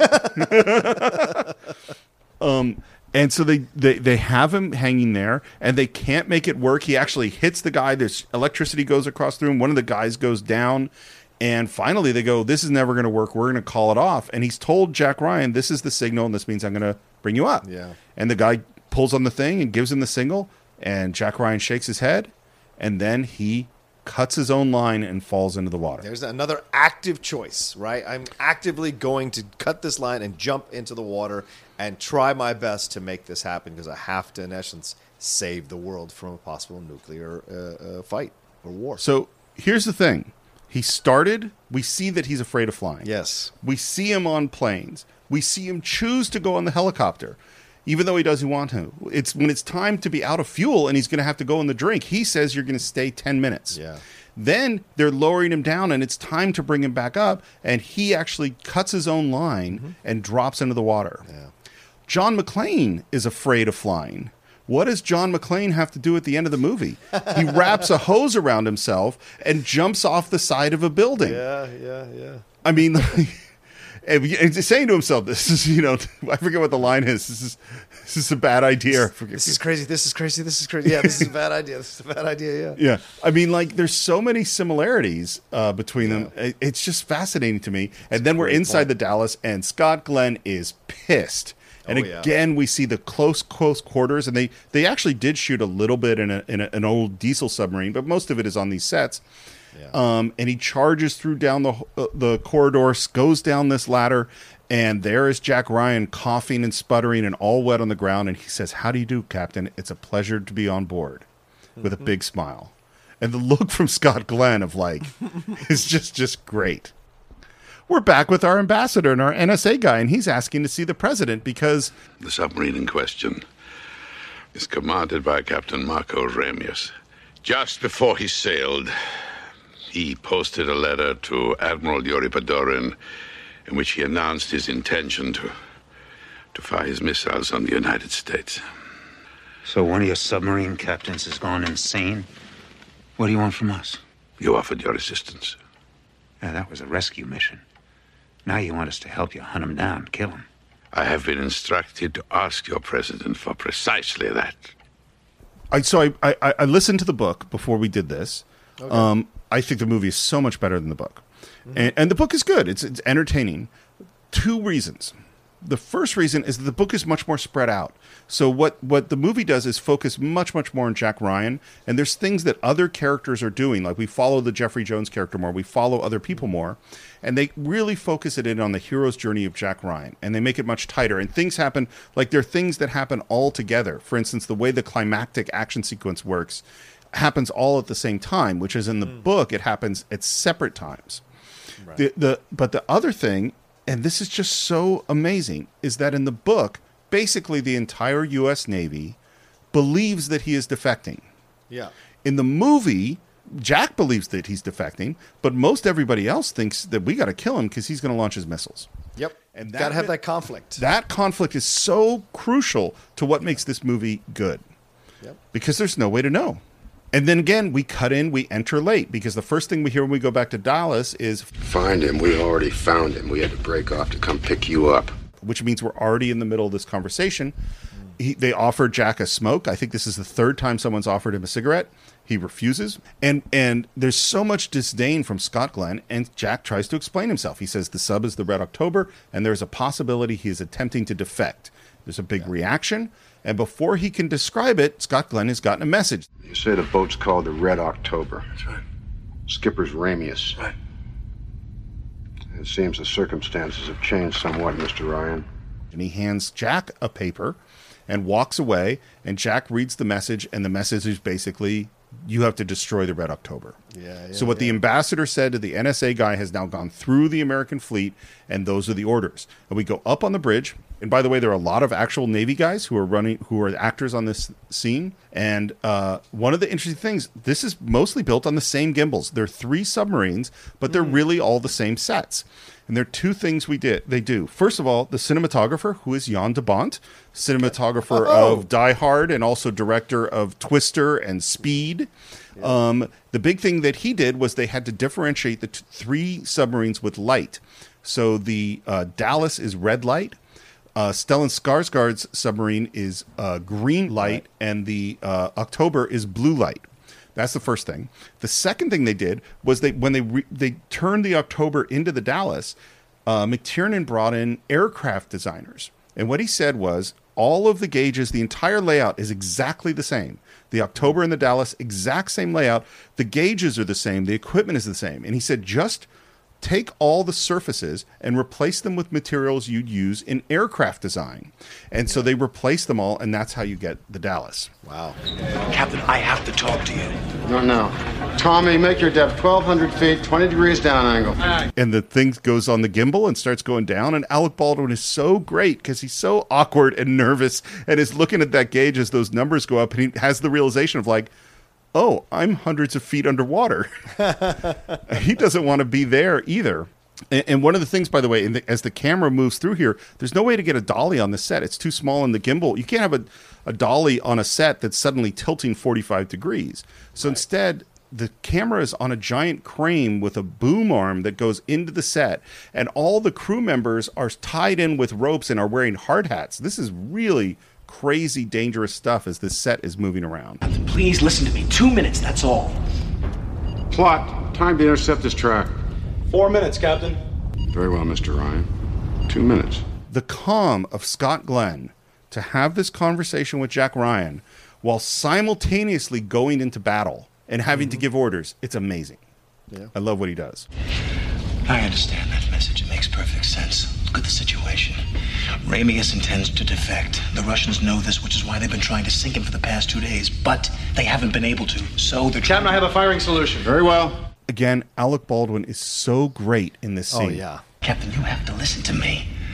The Russians will stop at nothing to prevent Ramius from defecting. They are desperate. They've invented this story that he's crazy because they need our help to sink him before he can safely contact us.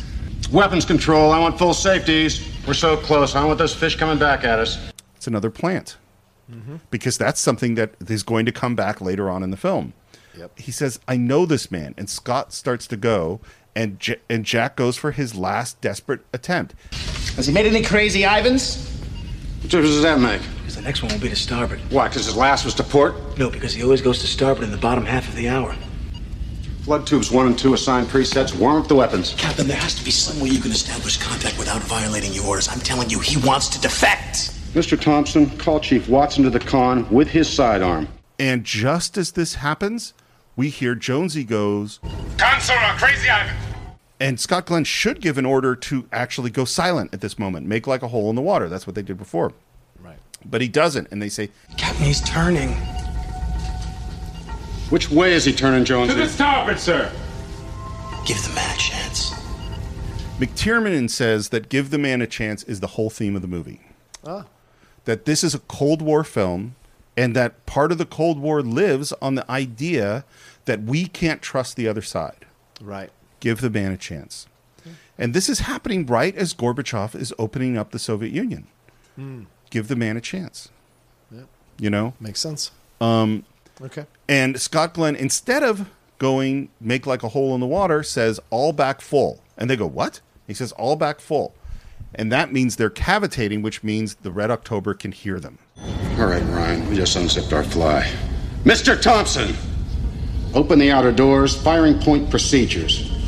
Now, if that bastard so much as twitches, I'm going to blow him right to Mars. On October, they realize the sub is behind him, that they have their outer doors open. Flood tubes 3 and 4 and plot a solution. Aye, Captain. Flood tubes 3 and 4, plot solution. So I open the torpedo tube doors, sir. No. And on the Dallas?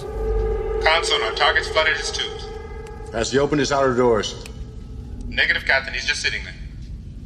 Hull popping. Target's coming shallow. What's that mean? It means he's a very cool customer, Russian. We see both subs pop up. We see their periscopes. I love that the periscope, everything on the October is chrome and shiny. And Sean's periscope is chrome and shiny. And he looks through it. And Scott Glenn says, okay, you wanted to talk to him. What do you want to say? U.S. told you intend a missile launch. Break. If intention is other, will you discuss option? Break. Can he acknowledge with a single ping? Yeah, he can. Question is, will he? And Scott Glenn sends it with Morse code, and Sean Connery sees it and reacts. Verify our range to target. 1 ping only. Aye, Captain. And Jack goes, okay, tell him to plot the course to, I need a chart. Goes through the chart, no, finds this place and says, send him this. You out of your mind? Just send it. And it's amazing that this guy can send crucial Morse code with his thumb while also talking, also chatting with Jack Ryan. Tell me one thing. How'd you know he was going to go to starboard? I didn't. I had a 50-50 chance and I needed a break. Sorry. I love Scott Glenn. And Scott Glenn, without missing a beat, goes, "That's all right. My Morse is kind of rusty. I might be telling him the measurements of Lily's Playboy model or something." Which I thought was brilliant. It's a great, great moment. And again, Sean gets the message and acknowledges it with a single ping. Captain, I just... Give me a ping, Vasily. One ping only, please. And Scott asks, "What the hell is this about?" The Russians want us to sink her. We might have to do that. Now the crew on the October are giving very suspicious looks. And the engineer comes up the stairs and he exchanges a look with Sean. So they're doing such a great job of setting up all the things we have to set up. And suddenly the alarms go off. Nuclear alarms. We see flashing lights. We see steams. There's lots of frightened people with the crew. Get us to periscope depth. We'll ventilate with the outside air. Aye, Captain. And Tim Curry, the doctor, is there. And he says, "Tim, we've got a level 1 radiation leak. Every surface of the ship is contaminated. Simply changing the air won't do. We've got to get the men off. Sir, we have been sabotaged." Who said anything about sabotage? What I love about this movie is that this is actually a con. This is like The Sting. And the people that they're conning is the crew. Yeah. And the representative that we see getting conned is Tim Curry. He is the mark. And that in a con movie, the key is you have to get the mark to actually want to do the thing that you want them to do. And that is to get the crew off the boat. And now you have Tim Curry arguing with Sean Connery, you must get the crew off the boat, which he agrees to reluctantly, which is exactly how a con works. and Vasily, Sam Neill, is the one who says, "Captain, you have to do this," and actually forces Sean Connery to say, "We got to go up to the surface and evacuate the men onto the deck." Yeah, we're up on deck. And by the way, this was shot in Long Beach, and it was inside the breakwater, so there was no waves. So they take a whole bunch of boats and they start going around the Red October, which is on the barge, in order to make a wake in waves. It got a lot of people seasick, particularly Sean Connery. Apparently, Sean Connery never forgets a line, is always super prepared, and he started dropping lines, and he couldn't, because he felt so terrible. He couldn't perform very well. We got these rafts that they're laying out on top of the ship. This whole rig is made to sink because they have to submerge, which is coming up. And so Jan de Bont and his camera crew are on the rig as it starts to sink, and they think it's going to sink slow. Oh, man. It doesn't sink slow. It sinks fast. Like 3 Panavision cameras go to the bottom of the water. They're destroyed. They're hundreds of thousands of dollars for these cameras. And you have a whole bunch of cameramen and crew member who are swimming now who did not expect to be swimming. Yeah, this is a difficult shoot this day. And Sean says to the doctor that no officer is going to spend more than 20 minutes below deck. Tim Curry says, yeah, that's going to be fine. And they spot a U.S. frigate. U.S. probably Perry class. He's signaling. Red October. Halt and stay where you are. Do not attempt to submerge or you will be fired upon. And Sean Connery says to Tim Curry, "You will go with the crew. The officers and I will submerge beneath you and scuttle the ship." Tim Curry, with a look of just wonder on his face, says, "You'll receive the order of landing for this, Captain." And we hear the choir rising, and Tim Curry tells the crew members that the captain is going to scuttle the ship, and he's like a hero now to them. On the ship, they say he's submerging, and the captain says, put a shot across his bows. Apparently, I heard that that's Shane Black. The writer is that captain there. The rafts take off the October, which is diving, and the doctor watches as the helicopter passes over the rafts. Seahawk 1, release on my command. Drop. Now. And we see another torpedo go into the water. And we're in the sort of control room, which I think is on that frigate. And on there, we have the guy who's at the controls, and he's saying that the range to the target is 900, 800. And if you look at this shot, on just the right side of the shot, you see 2 hands that are dark skin. We don't know what that is. And the torpedo is coming closer and closer to the October. And we see that hand reach down and open up a little thing with a key and flip a switch right before the torpedo is about to hit. And the torpedo self-destructs before getting to the October. Yep. And the camera pulls back, and we reveal it's James Earl Jones with Jeffrey Jones behind him. No relation. And he says, "Now, you understand, Commander, that torpedo did not self-destruct. You heard it hit the hull, and I was never here." Great moment. And now we hear, because we have this other plant, advise Dallas to get the DSR moving, the DSRV moving. which is that little submarine. And now we see that little submarine is on the back of the Dallas. I don't know how they did all this so fast. Like, got Admiral Greer all the way out here, got the DSRV out here, set up this whole plan, and they get into this little thing. The guy who's driving this is actually a Navy commander who really drives these little ships. Oh, wow. That's an actual guy. And there's this moment where Scott Glenn pulls out his pistol and cocks it. And Jack notices that. And they make it over to the October, and they seal up. And now Scott Glenn offers Jack Ryan a gun. He's defecting. You're willing to bet your life on that? And then Jack Ryan takes the gun. Yeah. Even the most seasoned analyst will plan for every possible scenario. Yeah. I love that they bang on the hatch with a hammer. Yeah. And they open up the hatch, and there is this Russian officer, and we're back to speaking Russian. And by the way, this guy is actually Russian, and he actually served in the Russian military. Oh, finally, one Russian. And we head to the bridge, and then we have this face-off that is just so great because the situation is so bizarre and so awkward. And we have our Russian officers that are standing sort of at ease, I guess, with their hats under their arms, and Scott Glenn kind of looking around, and nobody knows what to do. And the engineer, the guy whose look, as you said, is just fantastic, is like mid-fixing something and frozen. And how do we break the silence? Jack Ryan, who has been offered cigarettes and refused them throughout the whole movie, gestures to the engineer for a cigarette, gives him one, lights it for him. He inhales. There's a long look.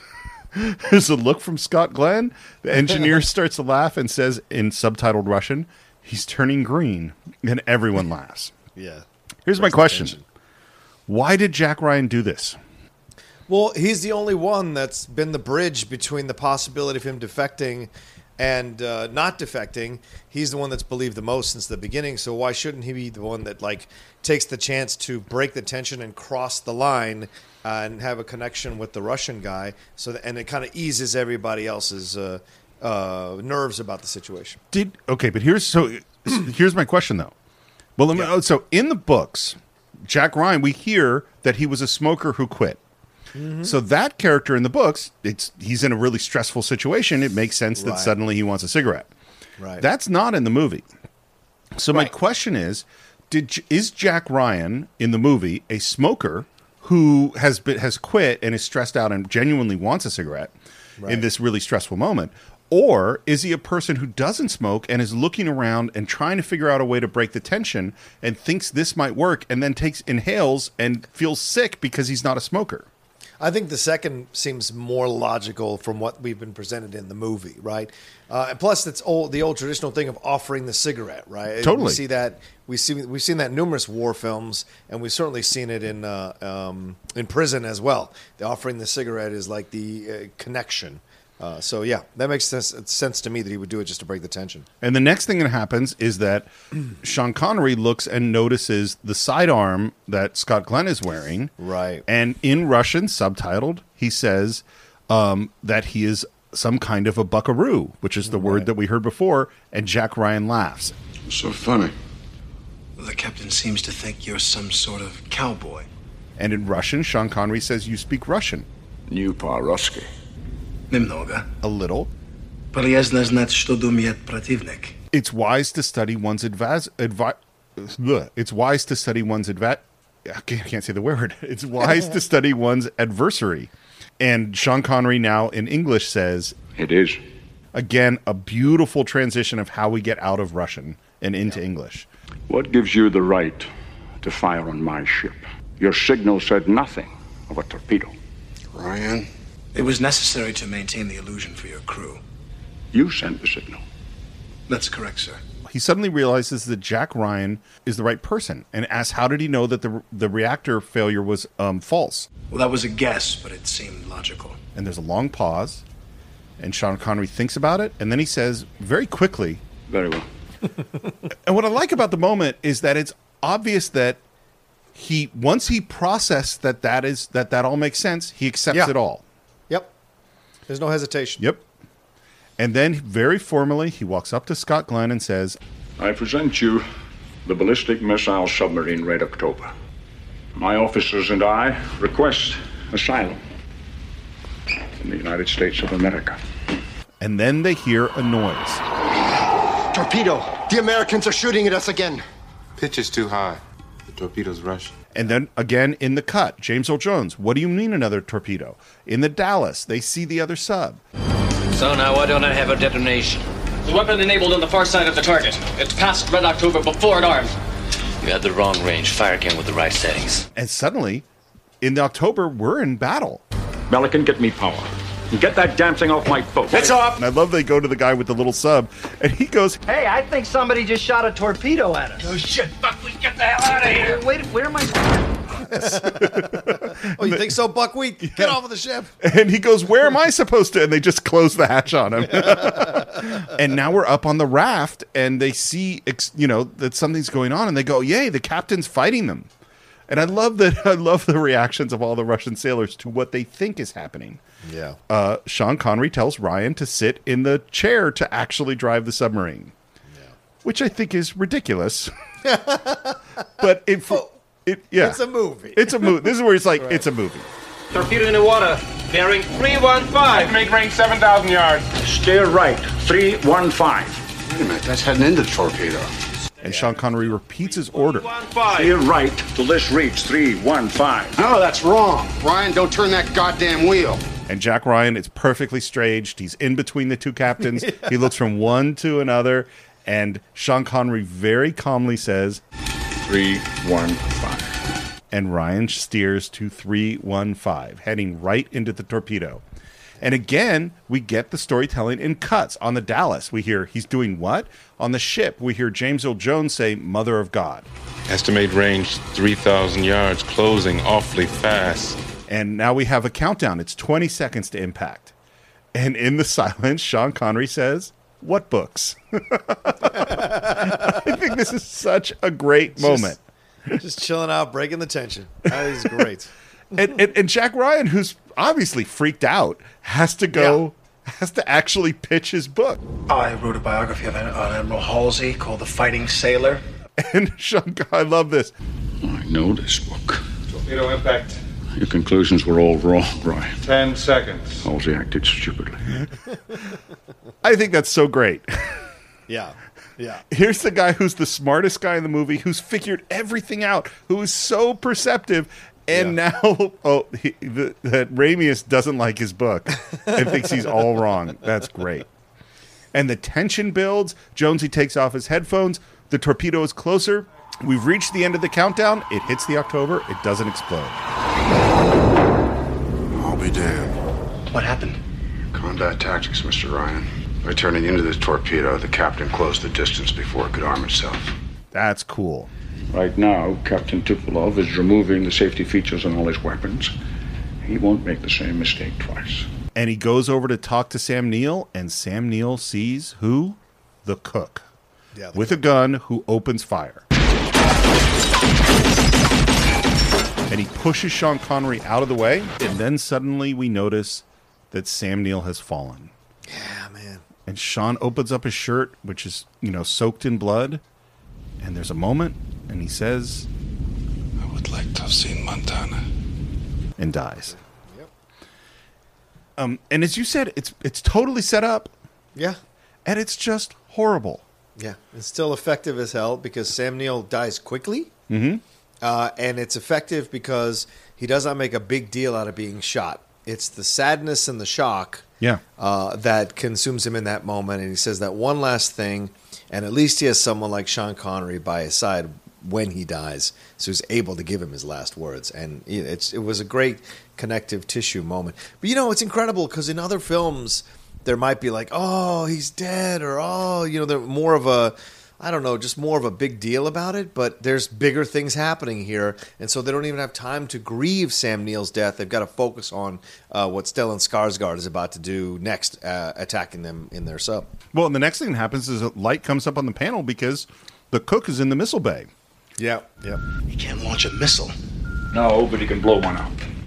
Yeah. And Sean Connery says to Scott Glenn, the American captain, you have the con. Sean Connery starts to go, and Scott Glenn says, Captain, wait, and hands him the gun. Yeah. And it's a great moment because now there is trust. Right. Sean Connery has given him his ship, and Yeah. Scott Glenn has given him his gun. So now he's the buckaroo. I like it. You're right. He is now the buckaroo. And then he turns to Ryan. Don't just stand there. Go with him. And then immediately Scott Glenn takes over. You speak English? Yes, sir. Get your butt over here. Stellan Skarsgård does order the safety features off. Sean Connery and Jack Ryan are chasing after them. And there's a great moment where as they're walking towards the missile area, there is the cook up above them. And there's these great jump cuts into him. As he opens fires, Sean Connery gets hit. And there's kind of a quiet moment. And he says, "Is that door the only way out of here?" Yes. Don't let him get past you. And he starts to go. And then Sean Connery says, Be careful what you shoot at. Huh? Most things in here don't react too well to bullets. And Jack turns his head, and the camera cuts as he turns, and what do we see behind him? The row of nuclear weapons lined up, all in red. And it's a kind of amazing shot, I think. Like, it's an amazing shot thematically because, I mean, intellectually, we know that this ship has nuclear weapons and that we've talked about that it's a first strike ship and that it could, rain down all this destruction. But I think for me, it's not until you see this shot that you go, oh my God, like how many missiles they are, how huge this ship is. Yeah. It's just and it's a really disturbing, I don't know. I mean, I don't think this is a particularly political movie. But that moment, it like really makes you see the Cold War and all of its insanity, you know, right laid out in front of you. Ryan looks up, he sees this walkway, he takes off his jacket, he climbs. The shots are just beautiful. Jan de Bont is a great cinematographer. And he's crawling along this like walkway, and I love we get a little Alec Baldwin, Sean Connery impression. Ryan, some things in here don't react well to bullets. Of course, that was Alec's idea. Of course it was. And who knew at the time? We didn't know that Alec Baldwin had all of these impressions that he could pull out. Right. Another torpedo, Captain. It went active the moment it was launched. It's acquired us and his homie. Left full rudder. He's off in your bow planes. Yes, sir. I think he's got us. And then here comes the Dallas. Way to go, Dallas! And now we're on board the Dallas. And they go, okay, now the torpedo has acquired us. Let's hope this works. And he says, put us on the roof. And they release countermeasures. They do a full blow. And we see that sub go up. And the commander on the Dallas now says, come on, Big D. Fly. And there's this long shot of the surface. And we see that submarine come up through. And the Russian sailors look. And they see the sub shoot up in the air, almost like a great white shark breaching or a whale breaching. And they say the captain scared them out of the water. Because they think that was... That was Red October that scared that sub. Yeah. That is a real submarine that is shooting up out of the water like that. That is not a special effect. It is an amazing shot. Oh, yeah. We're back with Jack, and he catches the cook. Goddamn cook! And the cook is sitting there with 2 wires. And those wires mean they're going to die. And Ryan is holding the gun at him, and he's sweating, and the cook smiles, and Jack Ryan kills him. Yeah. And I think it's a great, because again, Jack Ryan's going to do what's necessary. Yep. He doesn't want to kill that guy. And there isn't that kind of like speech between the two. Why are you doing this? Why would you do this? And the Russians, the guys, hate America. America always trying to take things. Blah, blah. There's none of that. There's just this cocky Russian with these 2 wires just about to hit, and there's Jack Ryan just staring at him, dripping with sweat. And I think it's a brilliant decision by McTiernan to not have any words here and just a meeting of the eyes between these two, and then boom, what he has to do in that situation. Well, and this is what I was saying about the differences with the book, because there is a thing with the cook, and there is a thing with the other submarine, and there is a thing with getting the Russian sailors off the boat, and there is a thing with faking the destruction of the Red October, but they all happen sequentially at different times, and this has them all happening at the same time. Yeah. And the skill of screenwriting and the skill of editing to keep all these stories alive and make this all clear. This is a really complicated movie. And yet, because we've planted all these things about the radiation, about the saboteur, about the other submarines, about what the Russians thinks, what the crew thinks, all these characters, they planted it all so well that now they can just pay it off. They knock down all these targets all at once, and now we're going to do our last one. How close is that Alpha, Jonesy? 1,000 yards, dead astern, going to port. Reverse your turn. Aye, sir. We're turning straight at him. Torpedoes still on our tail. The hard part about playing chicken is knowing when to flinch. And we hear the beeps getting faster and faster. Collision in 400 yards, 350, 300, Captain. And right at the last moment, he says, right full rudder, 30-degree down angle. In that calm voice. Yep. That icy cool voice. And then we're back on the other sub with Stellan Skarsgård. And his first officer says, "You arrogant ass. You've killed us." And there's a reaction and a huge explosion, which we see from the surface. It's a great explosion, underwater explosion. And what all the Russians do, they take off their hats. Yeah. Because they think that was Ramius. That was the Red October blowing up, which of course it isn't. Cut to, back to our ambassador and the NSA guy. This has been a terrible tragedy, Mr. Ambassador. And I can only stress that if you'd come to us earlier, it might have been avoided. And the ambassador, literally hat in hand. I appreciate your candor in the matter. And I yours, Andre. And both of them are lying. And both of them know the other one is lying. Of course, yeah. That's what's such a great moment. It's called politics. And then the ambassador says, there's one other matter I'm reluctant to bring up. One of our submarines, an Alpha, was last reported in the area of the Grand Banks. We've not heard from her for some time. You've lost another submarine? You lost another submarine? That's a I love it. Great joke. And now it's night, and we're on the Red October, up in a river. It is very, very blue. I like it. Some people have said that they think it's kind of ridiculously blue, but I think it looks cool. I think it looks really cool. Jesus Christ. Yeah. How could you nitpick that, for God's sakes? They're in Maine? I don't know. John, how long have you been doing what you're doing? You've heard the nitpickers. It's true. It's very true. There are a lot of With such a great movie, I always think if you find the most minute thing to nitpick about, it's because you're trying to show off. And honestly, nobody gives a shit. Nobody really gives a shit. Yeah, So I agree. I grew up around here. My grandfather took me to fish off that island right over there. And grandfather and fishing, that is obviously a key connection between these characters. And Sean Connery says, there's one question you haven't asked me yet. Why? Yeah. Now, there are those who believe we should attack the United States first. Settle everything in one moment. Red October was built for that purpose. And this is really his answer. Maybe some good will come from it. A little revolution now and then is a healthy thing, don't you think? Which, by the way, is kind of a ripoff. That's Thomas Jefferson, who said a little rebellion now and then is a good thing. And the sea will grant each man new hope, as sleep brings dreams of home. Christopher Columbus. That's not Christopher Columbus. He never said that. No, it's written by the writer, Larry Ferguson. But it's a great line, and Ryan smiles and says, "Welcome to the new world, sir." And we hear the chorus rising, and the camera passes off of them, and then we cut to an airplane, and the stewardess is checking on passengers, and there is a sleeping Jack Ryan with a bear sitting next to him in the plane. Yeah. And that is the end of The Hunt for Red October. Yeah. Oh, a good ending. Good ending. Yeah. What's one of the interesting things is that right around when this movie came out, in March of 1990, the Communist Party was removed from the leadership of the Soviet Union, and the Cold War came to an end.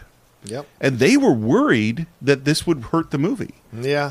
Which I don't think it would have. I mean, it is hearkening back to this Cold War moment. It didn't hurt the movie at all. It grossed over $200 million. It was a very successful movie. It launched Alec Baldwin as a true movie star. It was nominated for 3 Oscars: sound editing, mixing, and film editing. It won for sound editing. That's the only Oscar it won. And when it came to do the sequel, Alec Baldwin said no. Yeah.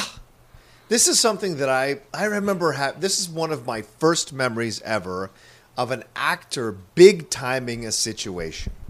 And because Baldwin was all set to do this, but he was doing Cat on a Hot Tin Roof on Broadway with, I think, Jessica Lange, who I think he gets into a relationship with or marries. I'm not sure how that happened. But says, I've committed to this. I'll happily do the movie after I do this run. And the studio's like, we're not waiting for you. We can make this money. And they moved on. And apparently Alec asked for a lot of money, and the studio balked at that. And so it was a weird situation to kind of bite the hand that fed him in this way. And I don't know if there's anything in the commentary that kind of gives more, more explanation for the situation, but that's how I remember things happening. And I was really upset because this was it's still my favorite Jack Ryan. I know people 100%. Love Harrison Ford. People actually like Ben Affleck in The Sum of All Fears. But to me, this is the best Jack Ryan still. And it's so unfortunate that we never got to see Alec do it one more time. I get the sense as well that he didn't really want to be a movie star. Yeah. You know what I mean? Like it's like you've said this before of like a character actor in an ingenue body or something like that. Yeah. That's kind of Alec Baldwin. Is he wants to play character parts, and he wants to do theater, and he likes doing. Right. He loved doing 30 Rock, and because who knew that he was just this hilarious person? Yeah. We didn't know that. He likes doing Saturday Night Live and all this stuff. When he plays small parts in, like in. What's the Departed or all sorts of films. Yeah, all sorts of films he'll come up and play a small part because he's such a good actor. And I almost feel like he kind of I don't know this, but like I think the Cat on the Hot Tin Roof and asking a lot of money was his way of kind of like, I'm not going to break up with you, but I'm going to do a bunch of stuff that's going to make you dump me. Yeah, it's manipulated situations, so it makes it almost impossible to meet his demands. But I think, and we just did a whole bunch of Indiana Jones. I obviously love Harrison Ford, but I think Harrison Ford is completely different. And because what Jack Ryan brings is that reluctance and that nerdiness and that I'm not really a hero, but I will be a hero if I have to be. Harrison Ford is Indiana Jones and Han Solo. He's already a hero. We can't not see him as a hero. And so him playing Jack Ryan, it becomes just much more of a traditional spy thriller hero character rather than this reluctant, quirky analyst who has to do these things. Yep. It's just different. So obviously this makes Tom Clancy even bigger, launches the books, become even bigger bestsellers. We have a whole bunch of movies. We have a TV show that I've never watched. It's all right. It's not that great. That's what I figured. And I think we've reached the time for final thoughts. John, do you have final thoughts on Hunt for Red October? Absolutely. It was great to revisit this one again. It feels like one of the last 80s movies, even though it comes out in 1990. It's like it's got the vestiges of the best of those late 80s films in terms of action. You have a fantastic leading man here in Alec Baldwin, who's just about to jump into superstar status. You have, once again, on the heels of The Untouchables, on the heels of Indiana Jones' Last Crusade, you have yet another crown jewel in the Sean Connery Renaissance in this film. But more than anything else, it is incredibly difficult to make a successful film about the sea or on the sea, an incredibly successful submarine film. And it does all of this without having to downplay to the audience or talk down to the audience.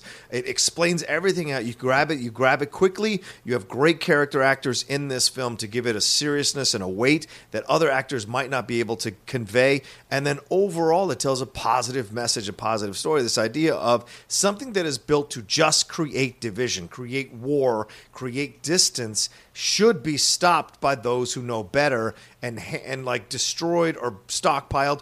And this, in essence, the Red October becomes the Ark. They put this thing away probably in some warehouse never to be pulled out again because of what it can do. And so I love the message here and what Sean Connery says at the end. He says, something that's built to do something like this should not be in existence, and a little rebellion or a little revolution is good. And I love the message overall of the movie. And by the way, if you strip all of that away, it's still one of these tight, taut action thrillers that you walk out feeling great that you've seen. It's funny, you kind of just gave my final thoughts, which is that yes, this message is there, and it's a great one, but really this is just a tight, beautifully made film. Every single part, from the big ones to the small, are fully developed with great character actors playing it. You have a full star turn from Alec Baldwin. You have beautifully constructed script, beautiful cinematography from Jan de Bont, a really tight engine of a story, and great thrills and reversals and twists, and a lot of fun. You know what? This is just one of those movies that it's a pleasure to watch. And I'd spend a couple of days like researching it. I'd watch it again right now.